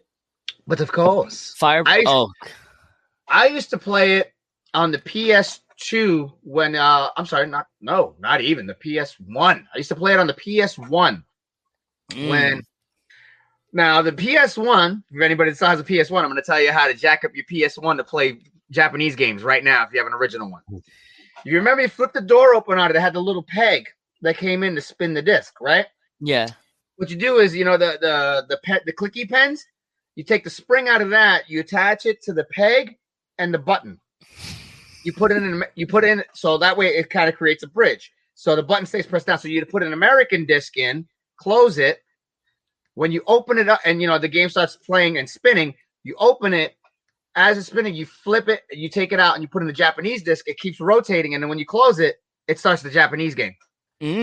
I got a non-wrestling question. Someone shot at you right now. Are you a baseball fan or a football fan? I used to be a baseball fan as a kid in the 80s because I was in Queens during the 86 Mets. So not really much anymore. I'm a little more into football. Pittsburgh Steelers is my team. Another person, you and Stevie Ray would get along. He's the Steelers. I am a Pittsburgh Steelers fan, so the last few years have been a little depressing. Yeah. But then I was getting very, very, very much into the last incarnation of the XFL. I mean, it was good. They're bringing it back. Well, Rock bought it. Yeah, they've delayed it because they're working with the Canadian Football League to try to put it together and everything like that. So the 2022 season has been delayed till they can work that deal out. But I was very much in it. And then what stinks is me and my best friend, we were all so into it. I mean, I was watching all the games, so I was like, man, we got to go to one of these because the tickets were unbelievably priced. Yeah. And like that because it was small. So we says, let's go to a game. So it was actually it was going to be the New York Guardians versus the Roughnecks, who were the Roughnecks were incredible. Yeah. And New York, I picked my New York team to be so I like the Guardians. I got myself a hoodie, I got myself a hat and everything like that. Gear is so sick. I mean, we were so into it. So we got great tickets. They were like $75 a piece. We were like the third row behind the home team. What? For $75 a piece. That's how cheap these tickets were. Third row, center of the home team. I had never been to a live stadium football game in my life, so I was amped. And that was the week COVID shut everything down. Oh. Everything down. My karate school got shut down. Football got shut down. Everything got shut down. But yeah, so for me, football whenever I can catch it. I catch football whenever I can catch it. That's about it. Other than that, I really don't watch any other sports. I used to watch. I mean, I watched basketball in the early 90s when the Bulls were hot because it was same. It was an amazing. It was an amazing time to watch it. It was and every team had not a star player, but every team had star players. Because the Bulls had Jordan, but you had Scottie Pippen, and you had and there was Ewing, and it was like so many. And sports has changed so much. So I mean, I catch, even the last football season, I caught as many as I could, and it wasn't a lot because I was trying to get this karate school back up to par to the point where Sundays were coming around. I was just like, ooh, I got a non-wrestling question for you. What is your favorite food? Oh, my favorite food. Italian food, because I grew up in Williamsburg, Brooklyn. I grew up in Williamsburg, Brooklyn. Though I'm Puerto Rican, I grew up in before Williamsburg, Brooklyn changed to like a very Soho type of style. It was very much Little Italy, and it was almost like its own little town. Everybody knew everybody. So God rest his soul, my friend. We used to go to his hang out in his house all the time. His mom loved us and would cook us dinner every night and all this stuff. And I've always been a lover of Italian food. So Italian's up there, my favorite. Henceforth, I learned how to make meatballs. God rest her soul. I learned how to make sauce and meatballs from her, and when I was a kid. So henceforth, when I put my post, it was a big deal. My other favorite thing, it was my weekend, my Sunday gaming snack, which is actually not that bad and it's not that unhealthy. Is white corn tortilla chips and a good bowl of chichi salsa, but we freshen it up our way. So we put fresh cilantro and everything like that. So chips and salsa. Chips and salsa is we got a question from Armad. I see. How did you and Foxy meet? We met through wrestling. And it's funny how life works in certain ways. So if you guys have any questions for Foxy and Mr. Damien, Mr. Dragon, please ask away in the questions in the comments, guys. Yeah. So basically the way she and I came to be was I was working an Elks Lodge show. It's a funny story and how it's kind of meant to be. I was working an Elks Lodge show, and let me take my battery. There we go. And she was on ring crew that day. I was being managed by Miss Cara that night, which was later known as Cherry in WWE. Oh, and everything. Wow. She was my manager for a while, and we were really good friends. And so Foxy was just doing ring crew that night, and I didn't notice her because I was doing so much that day, and I didn't notice her. But she noticed me, and the parent was like, Again, I didn't notice it. Flash forward, whatever time it was, I go and work a show. We do like this whole big invasion angle. The New York promotion invades a Jersey promotion because we were going to start doing work together. This is when the Indies were picking up a little bit, and like the height of the golden era of the Indies, as we say. Yeah. So we go over there, we do some work, and that was actually the first time I ever met and worked Papa Don while he was in the Solution. And I noticed her. She was refereeing that night, but it was like her birthday or something like that. So she was just refereeing, and she leaving. So she didn't notice me, but I was like, hello, you know? So flash forward, whatever time it is, I was working a USA Pro show in Mineola, Long Island. So I guess she was managing Frankie Stars that night because she just came with us. So she's managing Frankie Stars, and I was working the Natural Born Killers gimmick with Boogaloo at the time. Mm-hmm. So I see her standing in the crowd and everything like that, and I says, I don't really got a lot of game, so I'm going to go for it anyway. So I start talking to her. I don't even remember what I said to her, but we were talking, and apparently at that time she had just gone through a breakup and all like that. But we were talking for a little bit. So I leave, and I was roommating with another wrestler at the time, and I tell him, I look at him, and again, I really knew nothing about her, nothing, but just something was like, I said, you see that girl over there? He goes, yeah. I goes, one day I'm gonna marry her. Wow. Now from that show, I don't see her for about a year. We didn't run into each other again, literally for about a year. So I get booked at JCW to work a show out here, not too far from where we're living now. She was supposed to do ring crew like in Connecticut or something that day, but she bailed on it. She didn't feel like going and everything like that. And her heart was kind of in a bad place with wrestling at that time, if I remember correctly. So being she heard the show was close by, she was like, I'll just come. You know, she was just going to go and, you know, she knew people there. She walked in the door. Now, mind you, we barely knew each other from holes in the wall. We just knew of each other. We've seen each other and everything like that. So she walks in the door. So, of course, I'm like, whoa.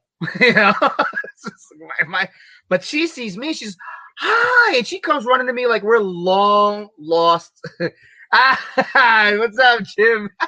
He's one of my old construction buddies. He's a good friend of mine. That's very, awesome. very good friend of mine. She comes running to me, gives me this big hug, like we're long lost friends, and we barely knew anything about each other, whatever the case may be. So I have the opening match, and she's always mentioned her affinity for the song for Marilyn Manson. She loves her Marilyn Manson. Yep. Mm-hmm. And so she hears the song Sweet Dreams, not knowing who it is. So she stops and says, who's coming out to this? Happens to be me. She's like, well, I'm gonna sit down for this match now. So she sits ringside and everything like that. I did if you guys remember, I used to do a spot on the apron. I do the full split and everything like that. Yeah. She'd never seen me do it before, and apparently she was a big Time Cop fan and Van Damme fan, and she's seen the guy that she likes just do a split. Oh, geez. You guys do the math. She was like, ooh. Hello. So show goes on. She decides to stay. And again, I am Captain Oblivious. I've never, been one to think anything of myself, and no game or anything like that. I'm not that macho guy. No game, no nothing like that. So we're sitting outside. So Solution, it's like kind of one of those little underground pathways to like a basement. So the brick walls here. So Solution is sitting in front of me. Excuse me. Solution's sitting in front of me. I'm sitting across from them in the walkway. So she comes out and she just sits down next to me and she goes, "You're my couch." And she starts leaning on me. And everything. I've had that before. So I'm like, okay. Papa Don and Havoc are looking at me going, they're like, dude, it's happening. They try to throw me every signal possible that she's throwing herself at me and everything like that. I'm like, what? She's just laying down. You're like, you're an idiot. They're like, literally, you're a moron. You're so stupid. So she goes back and said, whatever. And then she goes back in and they both like, you're such an idiot. She's throwing herself at you. What's wrong with you? There's like all kinds of arrows going. Yeah, like they're like, dude. So we're about to leave and everything like that. So I said, well, I don't know if I'm going to see this girl again. So let me give this a shot. I asked my friend to take a picture. I says, look, I don't know when I'm going to see you again. So can we take a picture again before you go? She goes, sure, let's take a picture again because we don't have one. Sure. We're about to take the picture, and something in my gut just maybe blurted out. I says, by the way, always had a crush on you. The picture. So, like, the picture we have of us hugging, like, that's very old. It's, like, genuinely in the moment of her smiling. And she goes, so the picture goes, she goes, wait a minute, stop. What did you say? I says, I've always had a crush on you. I'm not really good at this, but I've always had a crush on you. She goes, it's funny because I've always had a crush on you. I'm like, really? So we exchanged email addresses, and it was like 5 weeks before we went on our first date, but we talked like every day on the phone and by email for almost 5 weeks before we went on our first date. So when we finally went on our first date, it was like we were a little more comfortable than a normal first date would be. And then by the third date, technically, I'll put it out there because I know she's put it out there. Technically, on the third date, she technically proposed to me. Oh, wow. No. Yeah. Because I took her to the Museum of Natural History and I showed her a display that was very personal to me, and I told her why and everything like that. And I'd never shared it with anybody. So it was like a very big deal for me. So we're walking after that in Central Park, and she just like blatantly blurts out, you want to get married? And I was like, you mean like eventually? She goes, no, like right now. Is that a possibility? Oh, jeez. And I was like, I don't think it's a possibility to do that right now. This is not exactly Vegas, but I'm down. And yeah, about a year later, we got married, and here we are almost 20 years later. And that is the story of how Foxy and Damien got together in a nutshell. We've been how long have we been married? We've been married now for a little over 18 years, together for 19 years. So we're getting very close to being 20 years together now. And a lot of people didn't give us a chance in hell. Wow. And here we are. It's like, as I said to you, like in the private message, this proves how, like, I've known you guys, like, and you know, like I said, you're like my bald brother from another mother. That picture I sent you, I have with me and Foxy and Tara, shows how much I had respect for you. I saw, yeah. My hand. Did you notice my hand? Yeah, it just kind of mostly every girl I ever take pictures, my hands are on the shoulder. My hand was up here. It shows how much. Like Peter with the episode of Family Guy when Peter hugs Jennifer Love Hewitt. Lois, my hands are here. My hands are here. Yeah, right. And my hands. It proves how much I think maybe you were probably even taking the picture. Yeah, I think I was. I was like, look, Damien. See, my hand could have been on the shoulder, like buddy picture. I was like, no, we're good. Hey, see, Damien. I mean, and again, it wasn't take pictures with the wrestlers no more. Huh? Was that? You can't even take pictures with the wrestlers no more. Oh yeah, I know. It's getting going on. It's like you see the wrestlers now. It's like, can I take a picture with you? Sure. Yeah.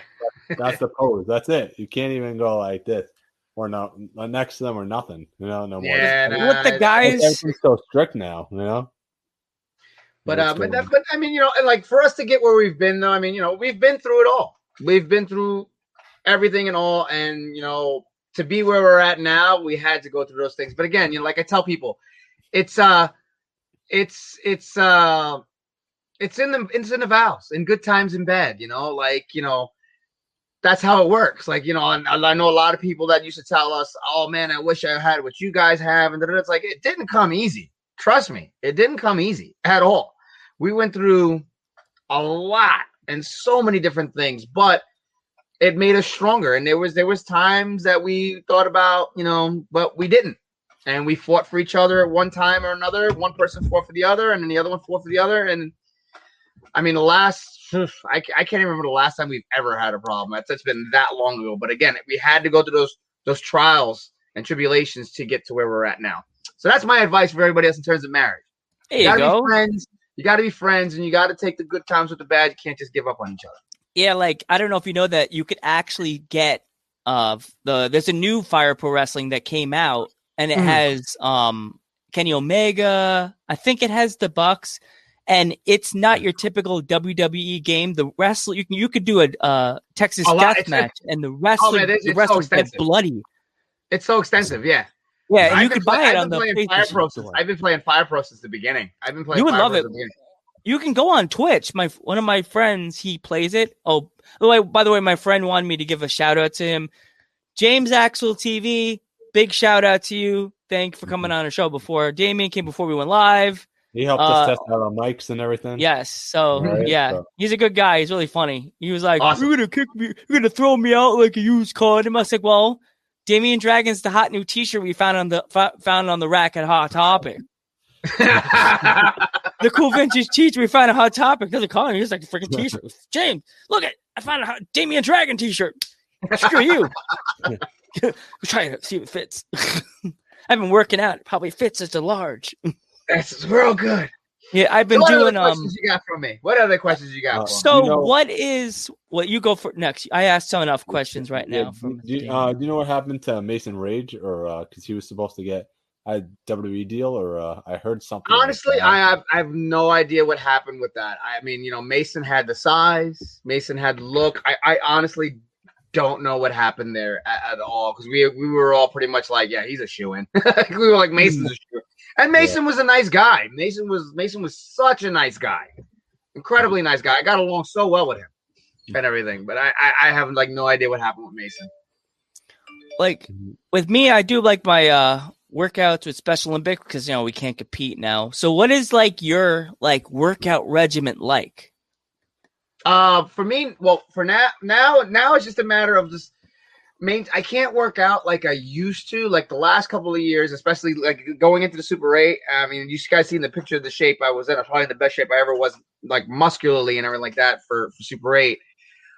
Because of all the joint pains and everything like that, I can't work out. So now I stay between the karate and the personal training. I just stay in good shape. I stay in cardio, good cardio shape. I'm not as cut up as I used to be. I still have some mass to me. And with age allows you to keep mass on. I had a real problem keeping muscle weight on back then. That's why I never really got big or anything like that. But as I got older, again, the metabolism slows down, so it allows you to bulk up a little bit.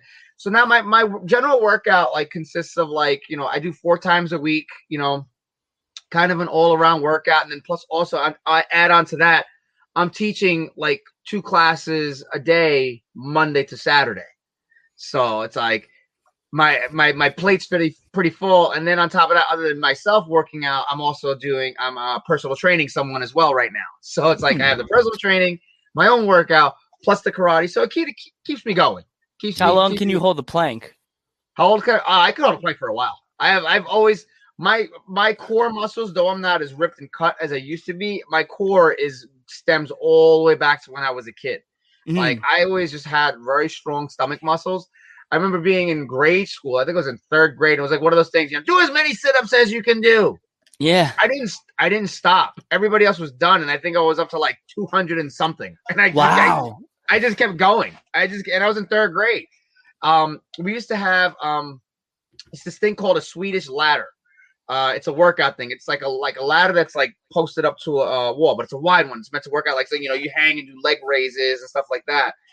My sensei used to make me hang upside down. So I would have to hold myself on the ladder upside down and bring my feet to the ground and then bring them back up straight, bring them back down. And my feet would touch the floor and then I would come back up, touch the floor and come back up. And I would just do that upside down. I would do them upside down. He would make me do myself exercises upside down. Yeah. So I've never had a problem with stomach exercises. I could hold a plank for a while. I've been getting pretty good at it. I'll hold it for a little bit. Now, with Special Olympics now, they have we compete. We're not actually allowed to compete with each other. We're doing a workout. So I chose planks. I do squats. I do chin ups. And I'm up to a minute and 57 seconds. That's incredible. That's great.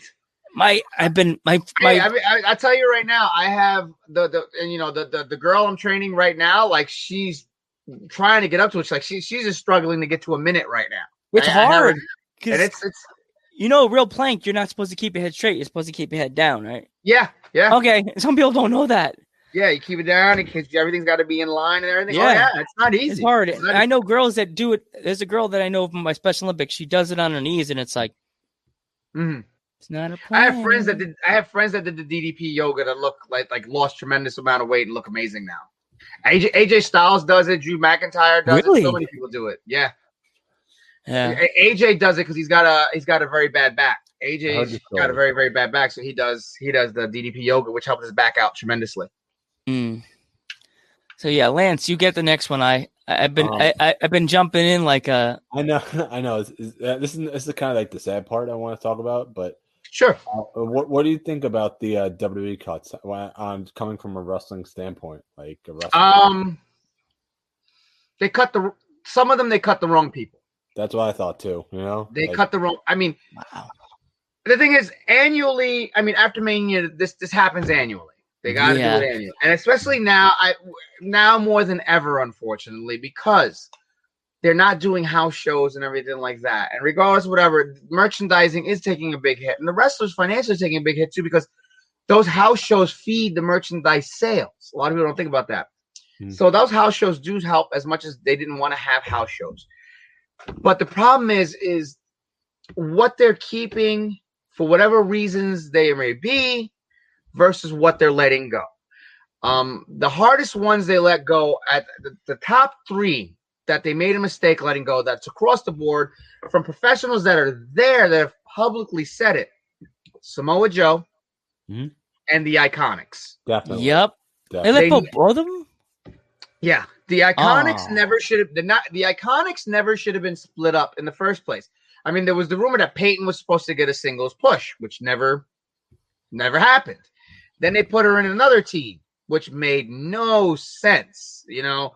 And then Billie Kay left, and I was really surprised when Billie Kay's name got announced because she'd been killing it on SmackDown, just doing her comedy promo stuff, and everybody's like, "This is gold." Yeah, this is amazing. People loved her stuff.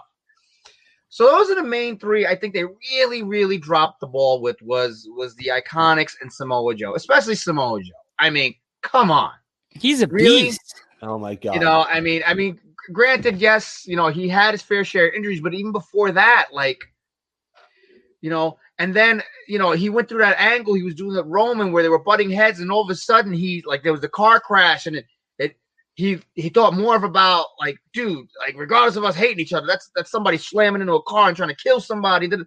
It was getting interesting, and then they just dropped the ball with it. Yep. I mean, he should have beat Brock Lesnar when they should have had him go over on Brock Lesnar. I mean, they had him make the most physical match that Brock had. They should have had him go over Brock. I don't know why they didn't have him go over Brock. I would have believed it. Who here would not have believed him going over Brock Lesnar, especially the way they built that program? He was the only one to get Brock Lesnar mad and get in his head the way he did and everything like that. And he was the only one to get in the ring and be as physical with Brock and everything like that. Who wouldn't have bought Samoa Joe going over on Brock Lesnar? Good night, Thunder. I'd have bought it. I could have seen him going over. Same thing when he feuded with AJ for the title. I thought he was going to get it versus AJ at that point. I was like, all right, he'll get it from AJ. Nothing. You know, so. I still think they could have done a Walter Samoa Joe match, which was missed money. Oh, yeah. Oh, my God. That would have been insane. To watch him take the chop from Walter, oh, my God. It would have been a great match. I mean, again, it's unfortunately, I mean, okay, putting aside those three now, putting aside those three. As far as the other ones, it's a sad situation, but unfortunately it has to be done. Mickie James too. Because it's business, you know? But a guy like Mojo Rawley, who they did nothing with, if you watched him and his promo stuff and you watched his stuff on social media, the kid could cut a promo like no tomorrow. Mm-hmm. And he's entertaining as hell. So hopefully he'll get the chance to go somewhere and really pop. Because again, just because they're gone now, you don't know what they're going to do when they go elsewhere that's going to cause them to go, bring him back. Happened with Drew McIntyre, right? Mm-hmm. Drew McIntyre went out, completely reinvented himself. You know, he came in as the future WWE. They turned him into 3MB, a complete joke, and they outed him. Oh. And now look at him. You know? in the main event spots. Regardless of belt or not, he's in the main event spots, came back, totally reinvented himself. So it's not to say, anything like that, what happened.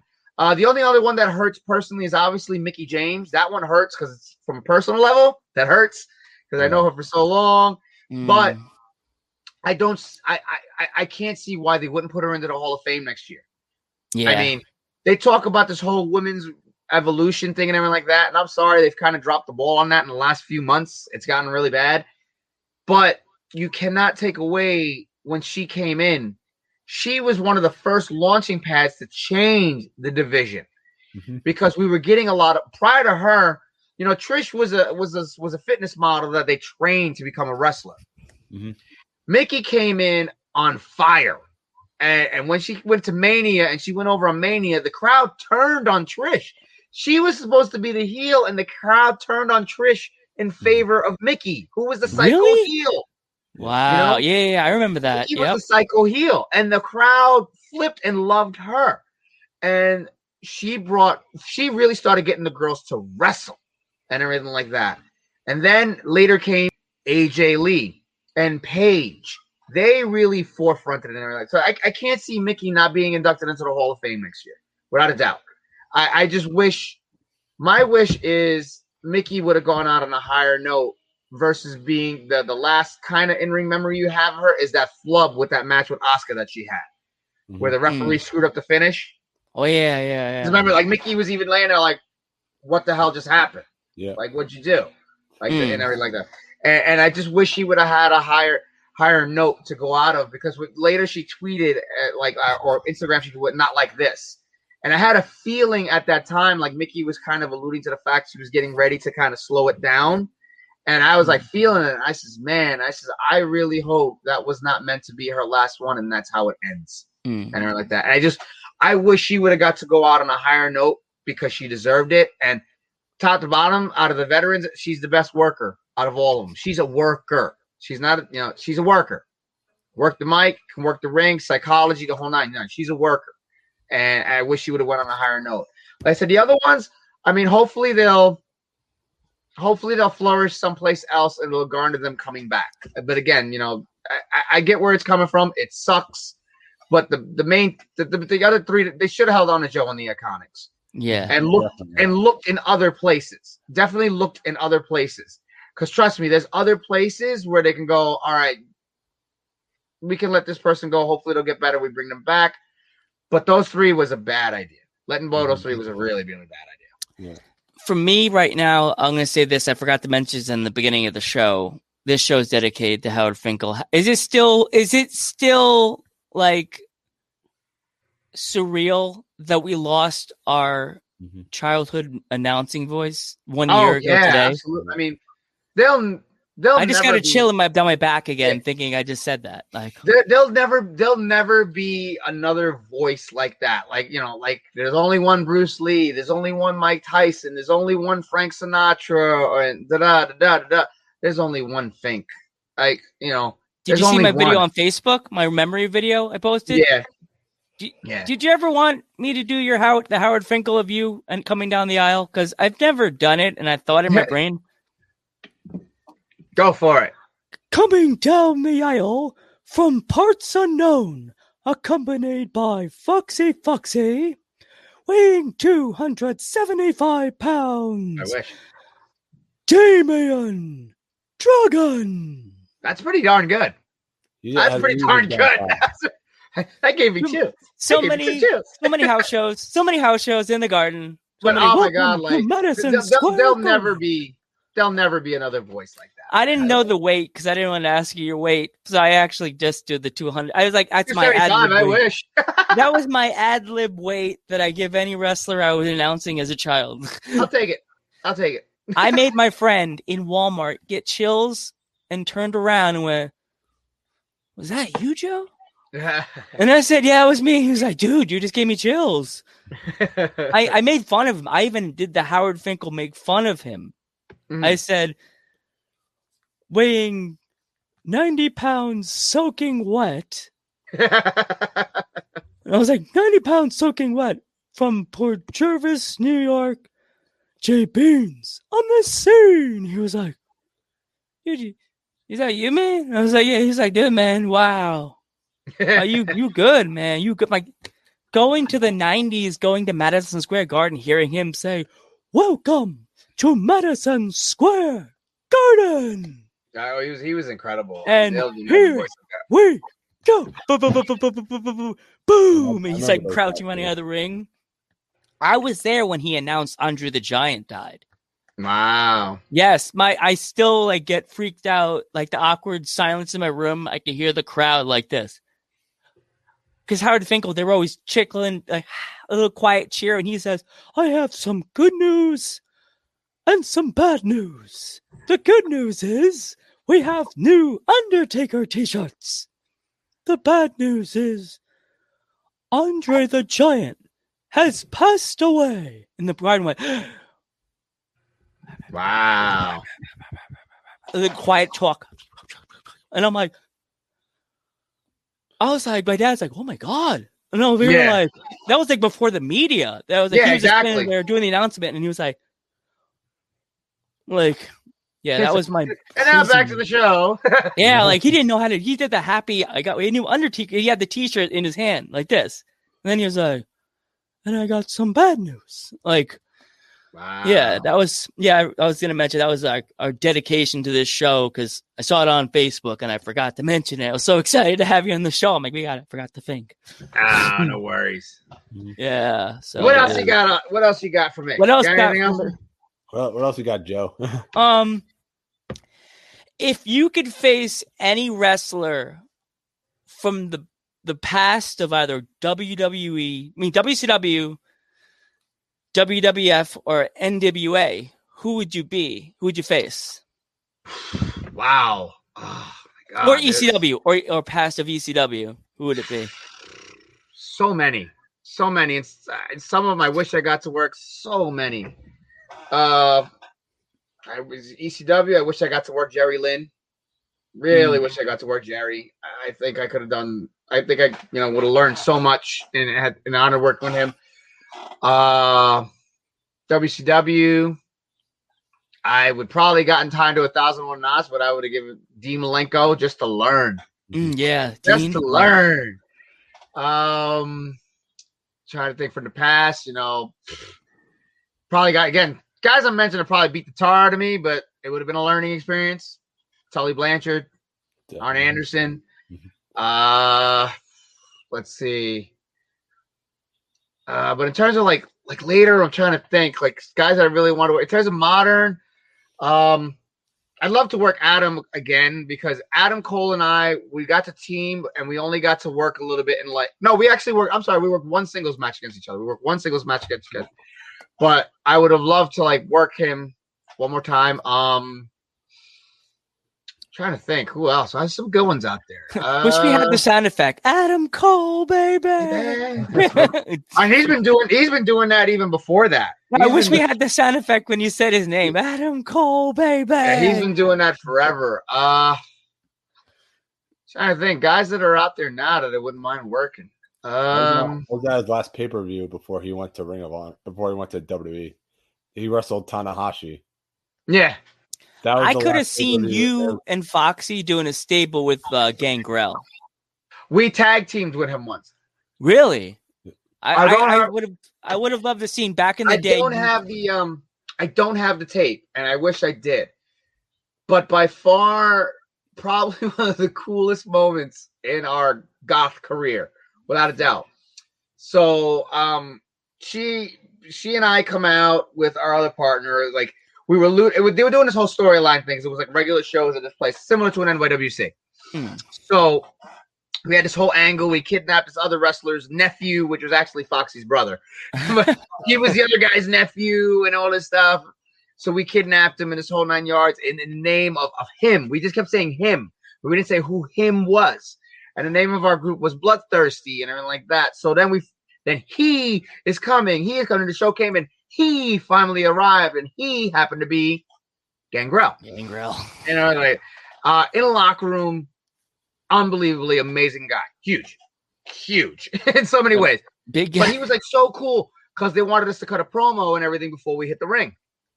because basically what we were doing, we were his little minions doing everything he wanted before he got there. So everything we did was actually by him. So we go into the promo, and you know, they kind of tell us what to do, and I'm like, you know, well, Gangrel's the man, so let him talk. And Gangrel was, nah, man, this is your deal. I'm just the attraction. You talk, you do it. You've been doing it this whole time. You do it. So if you see in the video when he's in the music video and he's just back, that's all he did. He didn't even talk. He just did the faces, and he held him like he had the kid hostage. And I was the mouthpiece. He dubbed me the mouthpiece because he was like, wow, this is your house. And so that was cool. So again, he had never seen my Disturbed work ever. You know, Disturbed was a little, especially when he was a heel, it was a little bouncy. You know, he's kind of off the wall and then really, really crazy. So we go to the ring first because, you know, Gangrel's going to get the big grand entrance, lights out, the whole 9 yards. Yeah. So we're standing there and we're trying to do our gimmick and everything like that. And of course the lights go out and then the music hits. And Foxy's next to me. My partner's next to me. He's supposed to be like this like savage caveman type thing, right? So we're all talking under our breath. This is the coolest thing ever. And he's walking towards us and we're partners with him and everything like that. Awesome. So inside, like we're working our gimmick, but inside we're completely marking out the whole. Yep. So he comes in and everything like that. So he's finally seeing his work. So he goes, all right. We're getting a plan together. But he goes, okay, I can see how this goes. Because you're the crazy savage one. You're just crazy and off the wall, meaning me. You're just crazy and off the wall and everything like that. So I go in to start. Now, I apparently had a hot moment where I got to gross out Gangrel of all people. I grossed him out in the middle of the match because my elbows are double jointed. Both of my arms are double jointed. So Johnny Rodz always told me in a match I should use that as a gimmick at one point. Use that as a gimmick somehow. Where somebody snaps my arm and it looks like my arm is broken and everything like that. Because like again, my arm's been decently, as you can see. Look at that. Yeah, they both bend. You started it pretty far. So the guy puts me, you know, in an arm bar and everything like that. So I crank it. So when he cranks it, I go and make it look like. So I hear the whole crowd's like, oh. So they think he really broke my arm and everything like that. So it looks like I'm like, oh. So we're trying to work it like it really happened, like he really broke my arm and everything like that. And I'm like, oh, don't touch me. So then he comes close and I go, wham! You know, I waylay the babyface, boom, and I take my arm and I make it look like I pop it and snap it back into place. The whole house in unison. I grossed the entire audience. It was like, that's so gross. So I tag the other guy, and I'm next to Gangrel, and Gangrel leans and goes, brother, that's the grossest thing I've ever seen in my life. That's great. That's great. Yeah. Oh, wait, I think Everlive Bo Spiffy has another. Unless Metal Geek, if you have a question, sure. Yeah. Oh, most tragic loss that hit me hard, Eddie Guerrero. Oh, that's crazy. I took that. That one hurt me a lot. Because if you remember when he was first released from WWE. His first indie booking was ICW in the Elks Lodge in Queens. Mm-hmm. I gave Jack the idea to call him up. I says, Jack, why don't we get Eddie Guerrero? He just released him, and I'm like, why don't we get Eddie? He says, you think they'll book? You think he'll sell out a house? I was like, Eddie Guerrero. I'm like, yeah, he will. I was like, he'll sell the house out without a doubt. I mean, it's the Elks Lodge. The place we were running pretty good shows as it is, and so we made a big banner, put it out front the day of the show too. Appearing tonight, Eddie Guerrero. I had never seen such a line so long in front of the Elks Lodge, and they all came for Eddie Guerrero. So they go pick him up and they bring him. And I was helping out with ICW at the time, like behind the scenes and everything like that. So Eddie comes in. I bring him to where he's gonna, his locker room and everything like that. And I say, hey, Eddie, this is locker room area. If you need Eddie, it's like, you're like one of my all-time idols. Because again, as I went up, he was definitely one of my idols up there and everything like that. And that showed in some of the things I did. I said, but if you need anything, let me know. I got you. Let me know. no, I got you. And I'll leave you alone. Because again, I didn't know where he was at most emotionally and mentally at that time. I says, I'll leave you be, do your thing, because I don't want to be like overcrowd him. And he goes, actually, brother, it'd be cool if you just stayed and hung out with me for a little while. I really don't feel like being by myself. Because he got there early. And I was like, oh, okay, sure. So we're sitting there and we're talking. And he's telling me everything he put in his book, he told me before it was even in a book. He's like, no, Vince told me I can come back so long as I can get clean and like that. But my main focus right now, man, is I just want my family back. I want my family back and everything like that. And this is all stuff obviously you guys have heard in his documentaries. Yeah. And he said all that. And then later that night, there was a guy that wanted to do a splash that night. And he was doing like a different version of Frog Splash. I says, dude, do the right thing. Go ask Eddie if it's cool. He goes, what? I do a split leg frog splash. He does the regular frog splash. It's different.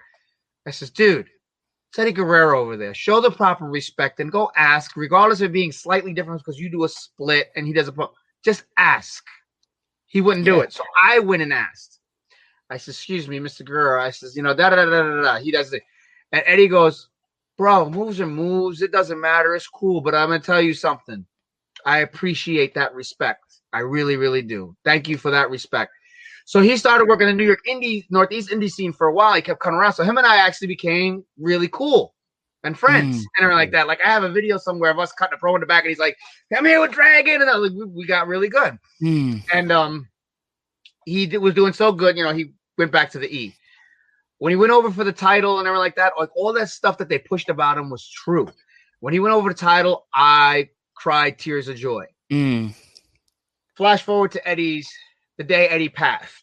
I was here with my friend Spencer, who was listening earlier before, and he was good friends still with Kenny Doan, who was also at the time dating Mickie James, who I was kind of still friends with, and everything like that.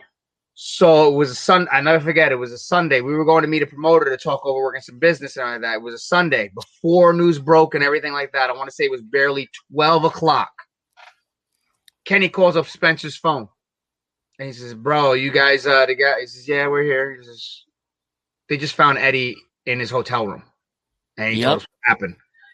And I was shot, demoralized. We started to go through this thing. And the news didn't break till about 2-3 hours later. So we are walking around knowing what we know before it's even hit the internet, hit news, anything, knowing what we know.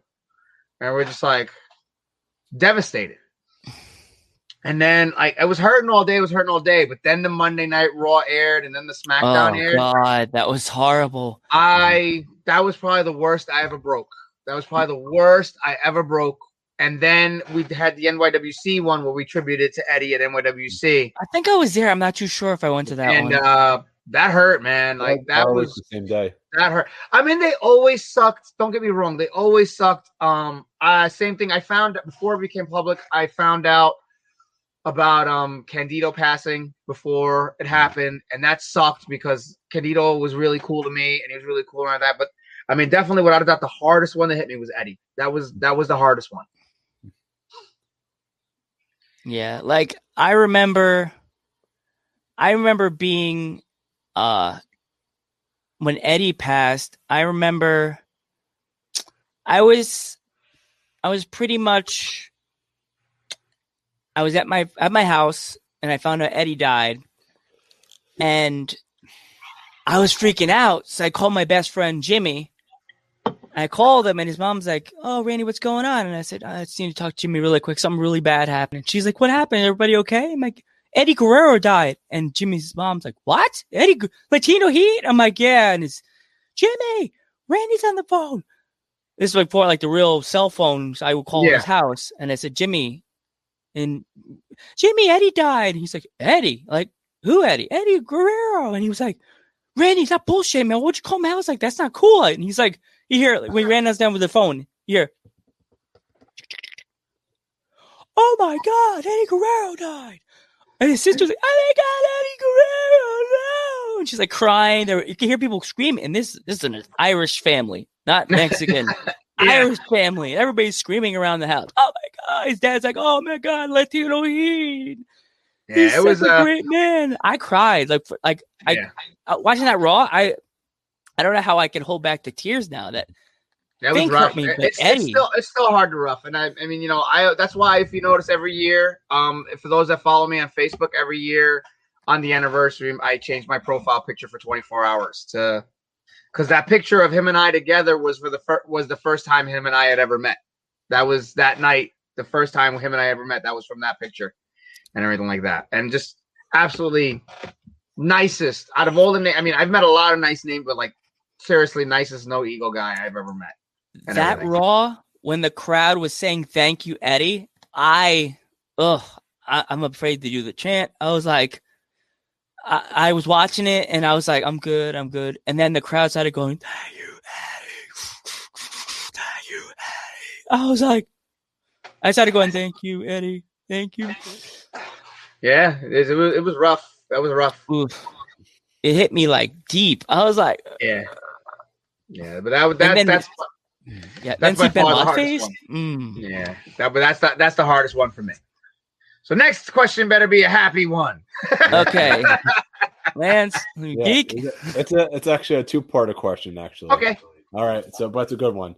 How did you guys start Nerd Herders? Trying to remember. How did that come about? A wrestling friend of ours, Dave Calypso, who we called the Boss Man, that you guys used to hear on the show and everything like that. Yeah, we knew him as a wrestler from Warriors of Wrestling and everything like that. And he apparently was like into the whole podcast idea and everything. So he joined up with this other guy, and they created like a radio station network and everything like that. So we always used to be in the locker room, and we'd always talk geek stuff and geek culture. That was always what we did. Like, we always talked like that in the locker room. The wrestling locker rooms are very geek-oriented, let me tell you. They're very, very geek-oriented. So we used to just talk about that stuff all the time, especially like hanging out with Scampy and everything like that, because Scampy was on the shows with us. So we would just talk comic books and games and and movies. And we would try to, like, stump each other with movie trivia and everything like that. So I think he hit her up. And he's like, "Hey, you guys are always shooting the shit in the locker room, stuff like that. How would you guys feel about doing a podcast? Like, podcast, like just talking about the nerd culture stuff that you guys are into and everything like that." And so we're like, if you think anybody will listen, because if you remember, dating back that far, nobody had done it yet. Like, nerd podcasts really hadn't been done yet. Yeah, not really at all. So we were basically literally like the forefather and foremother of it. And so we did it, and apparently it started doing really good. And then all of a sudden, one sprouting here, one sprouting there, one sprouting there. And I mean, it was cool because, like, we had no intention. We weren't thinking being number one or anything like that. We were just having a good time. But apparently we were number one during our whole stay. But a lot of the podcasts popped up, and they had always reached out to us and like, "Hey, by the way, we're up because of what you guys did. You guys influenced," and that's a cool feeling. And everything like that, to know like what we did evolved and influenced it. What also influenced too was we were big fans of G4 TV before it got canceled. Yep, I love that channel. So when G4 TV got canceled, like, we were like, oh God, we were devastated. Like, yeah. Oh, come on, like, this is the one channel we have that's for us. So that's how we played it also. So if you notice the logo that we have that says "Keeping the Legacy Alive," that's the original G4 TV logo with some extra arrows and everything like that to keeping it moving. And that's what the term "Keeping the Legacy Alive." It's the same font and everything. It was our dedication to G4 TV because it was gone. So we patterned ourselves a little bit after AOTS, minus being able to do comedy gimmicks and everything like that. But we kind of patterned it a little bit like X-Play and Attack of the Show and what we did. And then it just kind of eventually developed into our own style. Henceforth, that's how Nerd Herders came to be, though. Well, I have something really cool and asked you an interesting question. Well, if Dan can't do an episode with you and the other guy can't do an episode with you, we'd be happy. It'd be an honor and a pleasure to have, if you can, like one day, if you can't do it one day, if Dan can't do it and the other guy can't do it, we'd love to come with you. We could even do it here on Dudes on our Twitch, and we could do it here and have you guys flipping up in the front corner and have us as your other. Because we're geek. and Ghostbusters. Exactly. We're geek enthusiasts. Yeah, I can see what I can make happen. Yes, I can see what I have the green glasses. They could change. I could put the Ghostbusters flight suit on and put my Ghostbuster hat on. Well, you see what Dan's got in his background every time Dan comes on. Well, you know me. I am a founder of a Ghostbusters franchise, and I'm known by the world as Ghostbuster Joe on Ghost Head Talk. Definitely subscribe to my YouTube channel, Ghost Head Talk.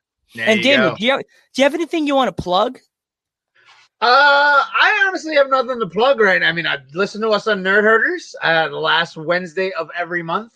On Dan Law 87 on Twitch, and that's pretty much it. I mean, I'm on Instagram, I'm on Facebook. A lot of the stuff I do right now focuses on me just getting my karate school back up to par and everything like that. So if you happen to be in my area and you're looking for some karate lessons, I'm your guy.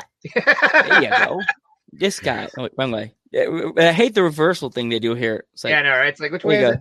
But yeah, I mean, generally, just the main thing I have to plug is, again, Nerd Herders, last Wednesday of every month, Dan Law 87. Make sure, please, you are following my wife, though. More importantly, make sure you're following my wife, Viva Foxy on all social media platforms. She's just finished the first draft of her book. She's going through editing now and everything like that. And I mean, she's got her own incredible story to tell. There's little details, again, obviously about us, but it's her story, and everything like that. And it's going to be a hell of a read. I trust me. I'm excited to hear about it because my mom, when I had her on the show, she kind of got like tiffed at me because she's like, Randy, if the book's not out yet, you're having her too early. And I've known Foxy for 16 years. I've known you both for 16 years. I told this to her. I got so close to you guys with the wrestling stuff, and I told her this during the show. I started writing my own stories with the pandemic. I have my own vigilante. I don't know what I told you about. His name is DeBolt. He's a dead vigilante. And I started writing my own wrestling story. That's awesome. My own life. It starts out with my grandfather in the beginning. There you go. And, very nice. And it starts out with my grandfather, and then it goes into my dad saying, well, should I tell him? And then he tells me and then I go into a wrestling school. And I told this to Foxy, but she said, change the names. I'm only going to use your wrestling names. But I said, can I use you guys in the story? Because you're technically part of my life. Yeah, I hear you. So I'm going to have you. I'm already going to tell you where you're going to be in the story. I go to my first indie show, and I go under. My grandmother gives me a mask and gives me a cape. And I come out, and I think I'm going to get the cheer. I get the crickets, and I lose the match. Come backstage, and you two, I'm there with my hands on my face crying, and you guys you both grab me, go, don't worry, you'll get over soon. You just got to change the gimmick. I don't think it really works these days with masks and capes. It goes by a different gimmick. You had to come up with something more new. We'll take you under our wings. I guess at the one point I start doing goth. By the way, Steffi's the biggest Star Wars fan, just so you know. Oh, awesome. That's so you guys know. So ever so spiffy, you got her under your wing now. Oh, wait a minute, hold on. Actually, a guy down the street from me, he moved, but he used to like comic book stuff and sell and everything like that. And he put this out in the trash, and I was like, And I grabbed it, and it's in my man cave. I'm waiting to hang it on my ceiling. You guys don't like this. This one's for Ever So Spiffy. Check it out, Ever So Spiffy. Hold on. You're going to like this. Oh my God. Awesome. Surprised she's not yelling from the other room. The way this is made, I'm guessing this was like an in-store display because it's like it doesn't really have movable parts other than the legs on the bottom. The wings don't spread, but I guess this was like something that was like for a display for a store or something like that. So he threw this out, and now it is residing in my man cave, waiting to get hung on my ceiling. Friggin' awesome. Are you big in? Wait to come back. I'm coming. I'm listening. Are you big into Legos? My kids are. My kid's more into the figures than anything else. Like they get the sets, they put them together, and then the next thing the sets are destroyed, and they just have the figures. Did you see that they released the Ghostbusters Afterlife Lego car? The Ghostbuster for the new movie? Yes, I did. I have a friend that's in my program. I go to a program on Fridays with people with disabilities, and him and his mom. Oh, they actually put together. Oh, she freaked out. Oh gosh, Lance, now you got to open up your wallet. Great. Good job, Geek. You're gonna have to open your wallet now. This girl. A delay for her, so she just saw it now. Let's just say she sounds like the girl from Friends that Ross dates. Oh my god, that's Biffy. She's like, I have a whole like. I don't even have everything out yet. I'm still this man cave is still a work in progress, so I have sections.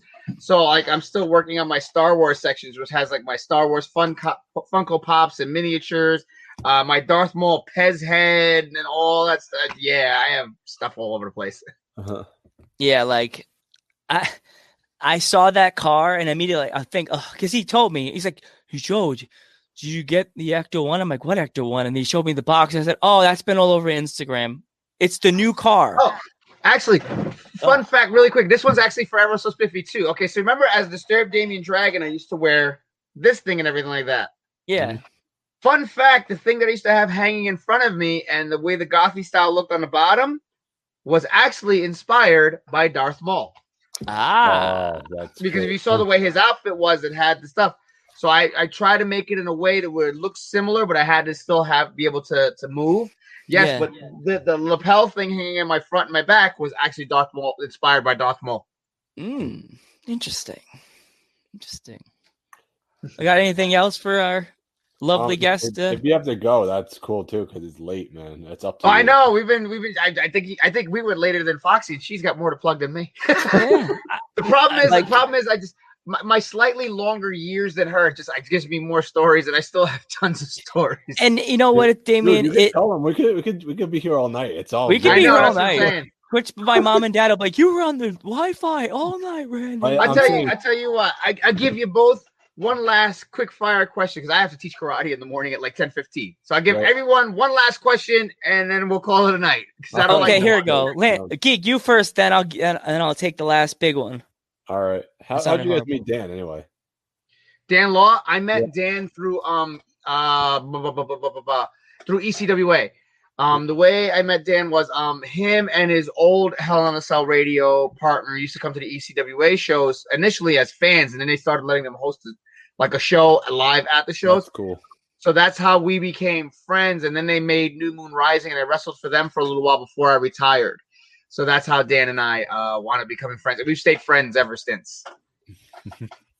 There we go. I got my question. Mine's a really deep wrestling question. If you had to be like in a wrestling hardcore like foxhole, who would you want to be with and why?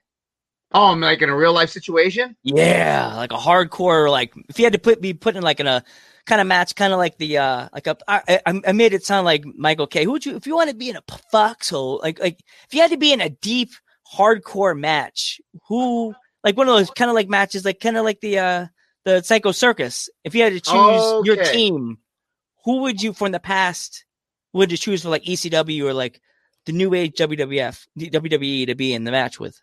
I'm taking Haku with me, number one. Of course, I want Haku. He doesn't give up. Haku's a beast. I may only need Haku.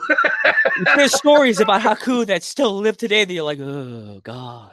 Chris Jericho just talked about it on Steve Austin's thing. He just told his Haku stories. Let's see. So we're going to do a team of 5, Psycho Circus. Haku, without a doubt. Let's see. Trying to think. Who else would I want that's like super hardcore? Oh, man. It's like some tough dudes. What's the name in the chat that said Sabu? Sabu, maybe Sabu's a possibility. He might turn on you. Yeah, I know. That's what I'm saying. Like, I gotta watch out for guys that won't turn on me. I might just be good with Haku. Handicap. Nobody else showed up. You know what? I'm choosing all big guys. I'm gonna pick AJ's new guy. Who's AJ's new guy? Oh God, Osmos. Right. Yeah, him, almost, whatever. Osmos. The guy's taller than the Big Show, and he could do a round kick. And he's taller than, I saw a picture. He's taller than the Big Show, and he could do a round kick in skinny jeans and break a guitar. I'm taking that guy with me too. I want that guy too. Let's see, who else from the past? Who else was hardcore from the past? I take I take Rick Steiner. Oh yeah, Rick. Oh, he's a bad boy right there. I take Rick Steiner and Dr. Death, Steve Williams. Oh yeah, Dr. Death. Yeah. I mean, they're not as hardcore as whatever, but those are some tough dudes. It's funny you mentioned Mikey before. I actually, I love drag. I knew he loved dragons and everything. Do you remember when I came to the show with the dragon shirt on that one time? Yes. He stopped me at the door. He was walking by me and he's like, "Hey guys, like, you do your best, better than me of Mike. Hey guys, and then guys, how you doing? Hey guys, he stopped and looked at me like up and down. Whoa, dude, I love your shirt. And I was like, "Do you want it?" He's like, "Nah, I would, but you would have no shirt on. Have a good day." And he walked away from me, and I was like, "You could give me a tee. I could get it. I think you were with me that show, Geek. Were you?" Yeah, we could trade. We could trade. I was like, "I'll take an NYWC shirt," and he's like, "I would, but no shirt, and I can't let you in without a shirt." Good. See you later. I was like, I almost gave him my favorite Janko. Cool, right? That's my last story of the night. That was my last story time Joe for the night. It was a Janko shirt too. It was a dragon went from the front and the tail went around the back. Oh wow. It was a Janko shirt. That's and he awesome. loved it. He was like, "Oh man, turn around. Oh, dragon goes to the back. Wow, the fire." And one cool thing I actually have, I don't know. Actually, nice. Liger actually signed it. That's actually cool. I got.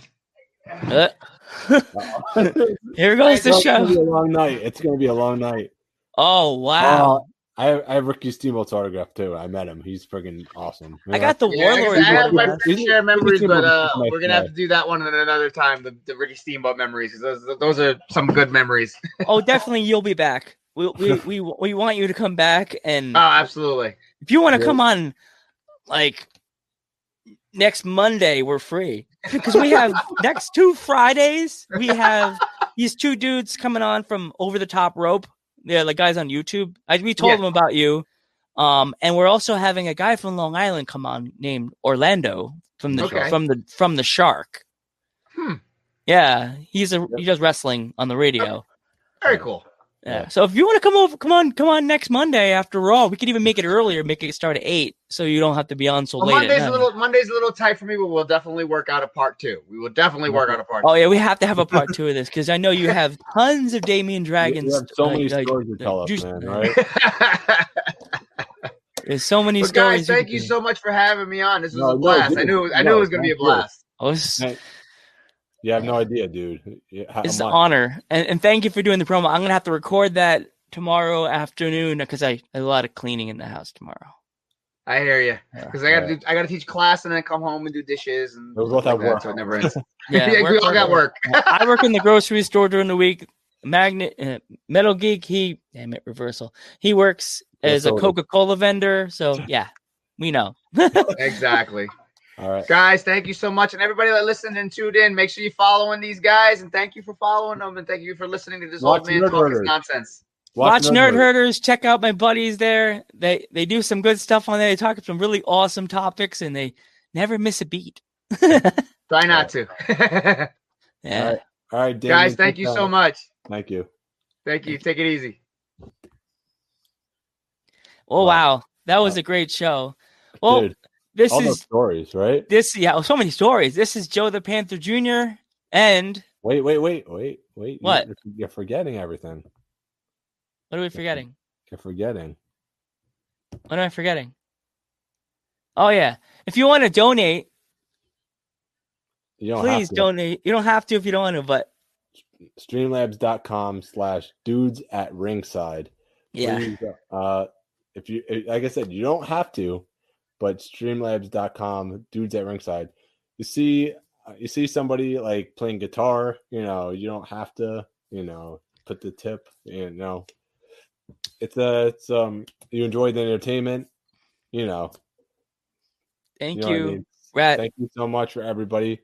Thank you for Damien Dragon for coming. Big shout out to Damien Dragon. Big shout out to Nerd Herders. Thanks for the show, and we'll see you guys on Monday for the next one. Thank you, Grandpa. Want to read it real quick, or I would like to say thank you to my grandfather, lighting the light. My cousin, my grandfather Jose Quinones, my cousin Pete Sanchez, and my other cousin, the Blue Demon, for lighting the way for all Latino wrestlers. And thanks again to Damian Dragon and to the Nerd Herders. Thank you for giving me the heart to want to start a podcast with my friend. Good night, everybody. You want to read anyone, or real quick? Oh yes, I don't know who's on. Still awake, right? It's only 5. It's Fightful Gaming. You got Therapy Dragon, and Raid Therapy. Oh, he has Fighting Gaming. Fightful Raid Gaming? them. Fightful Gaming. All right. Yes. All right. I mean, they'll need the support, but we'll support them anyway. Oh, they have 27 now. Yeah. Oh my gosh, is there anybody that doesn't really have many?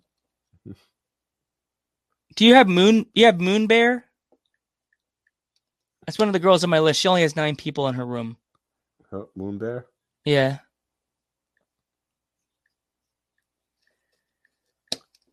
It's 11 people. No. Now she has 9 on my side. 11. So you want me to raid them, or? Yeah. All right. So give us the support, everyone. Remember, dudes at ringside in the comments, right? You want to see the dudes at ringside, right? All right. We'll raid this person. All right. So, thank you guys. Thank you guys. Have a good one.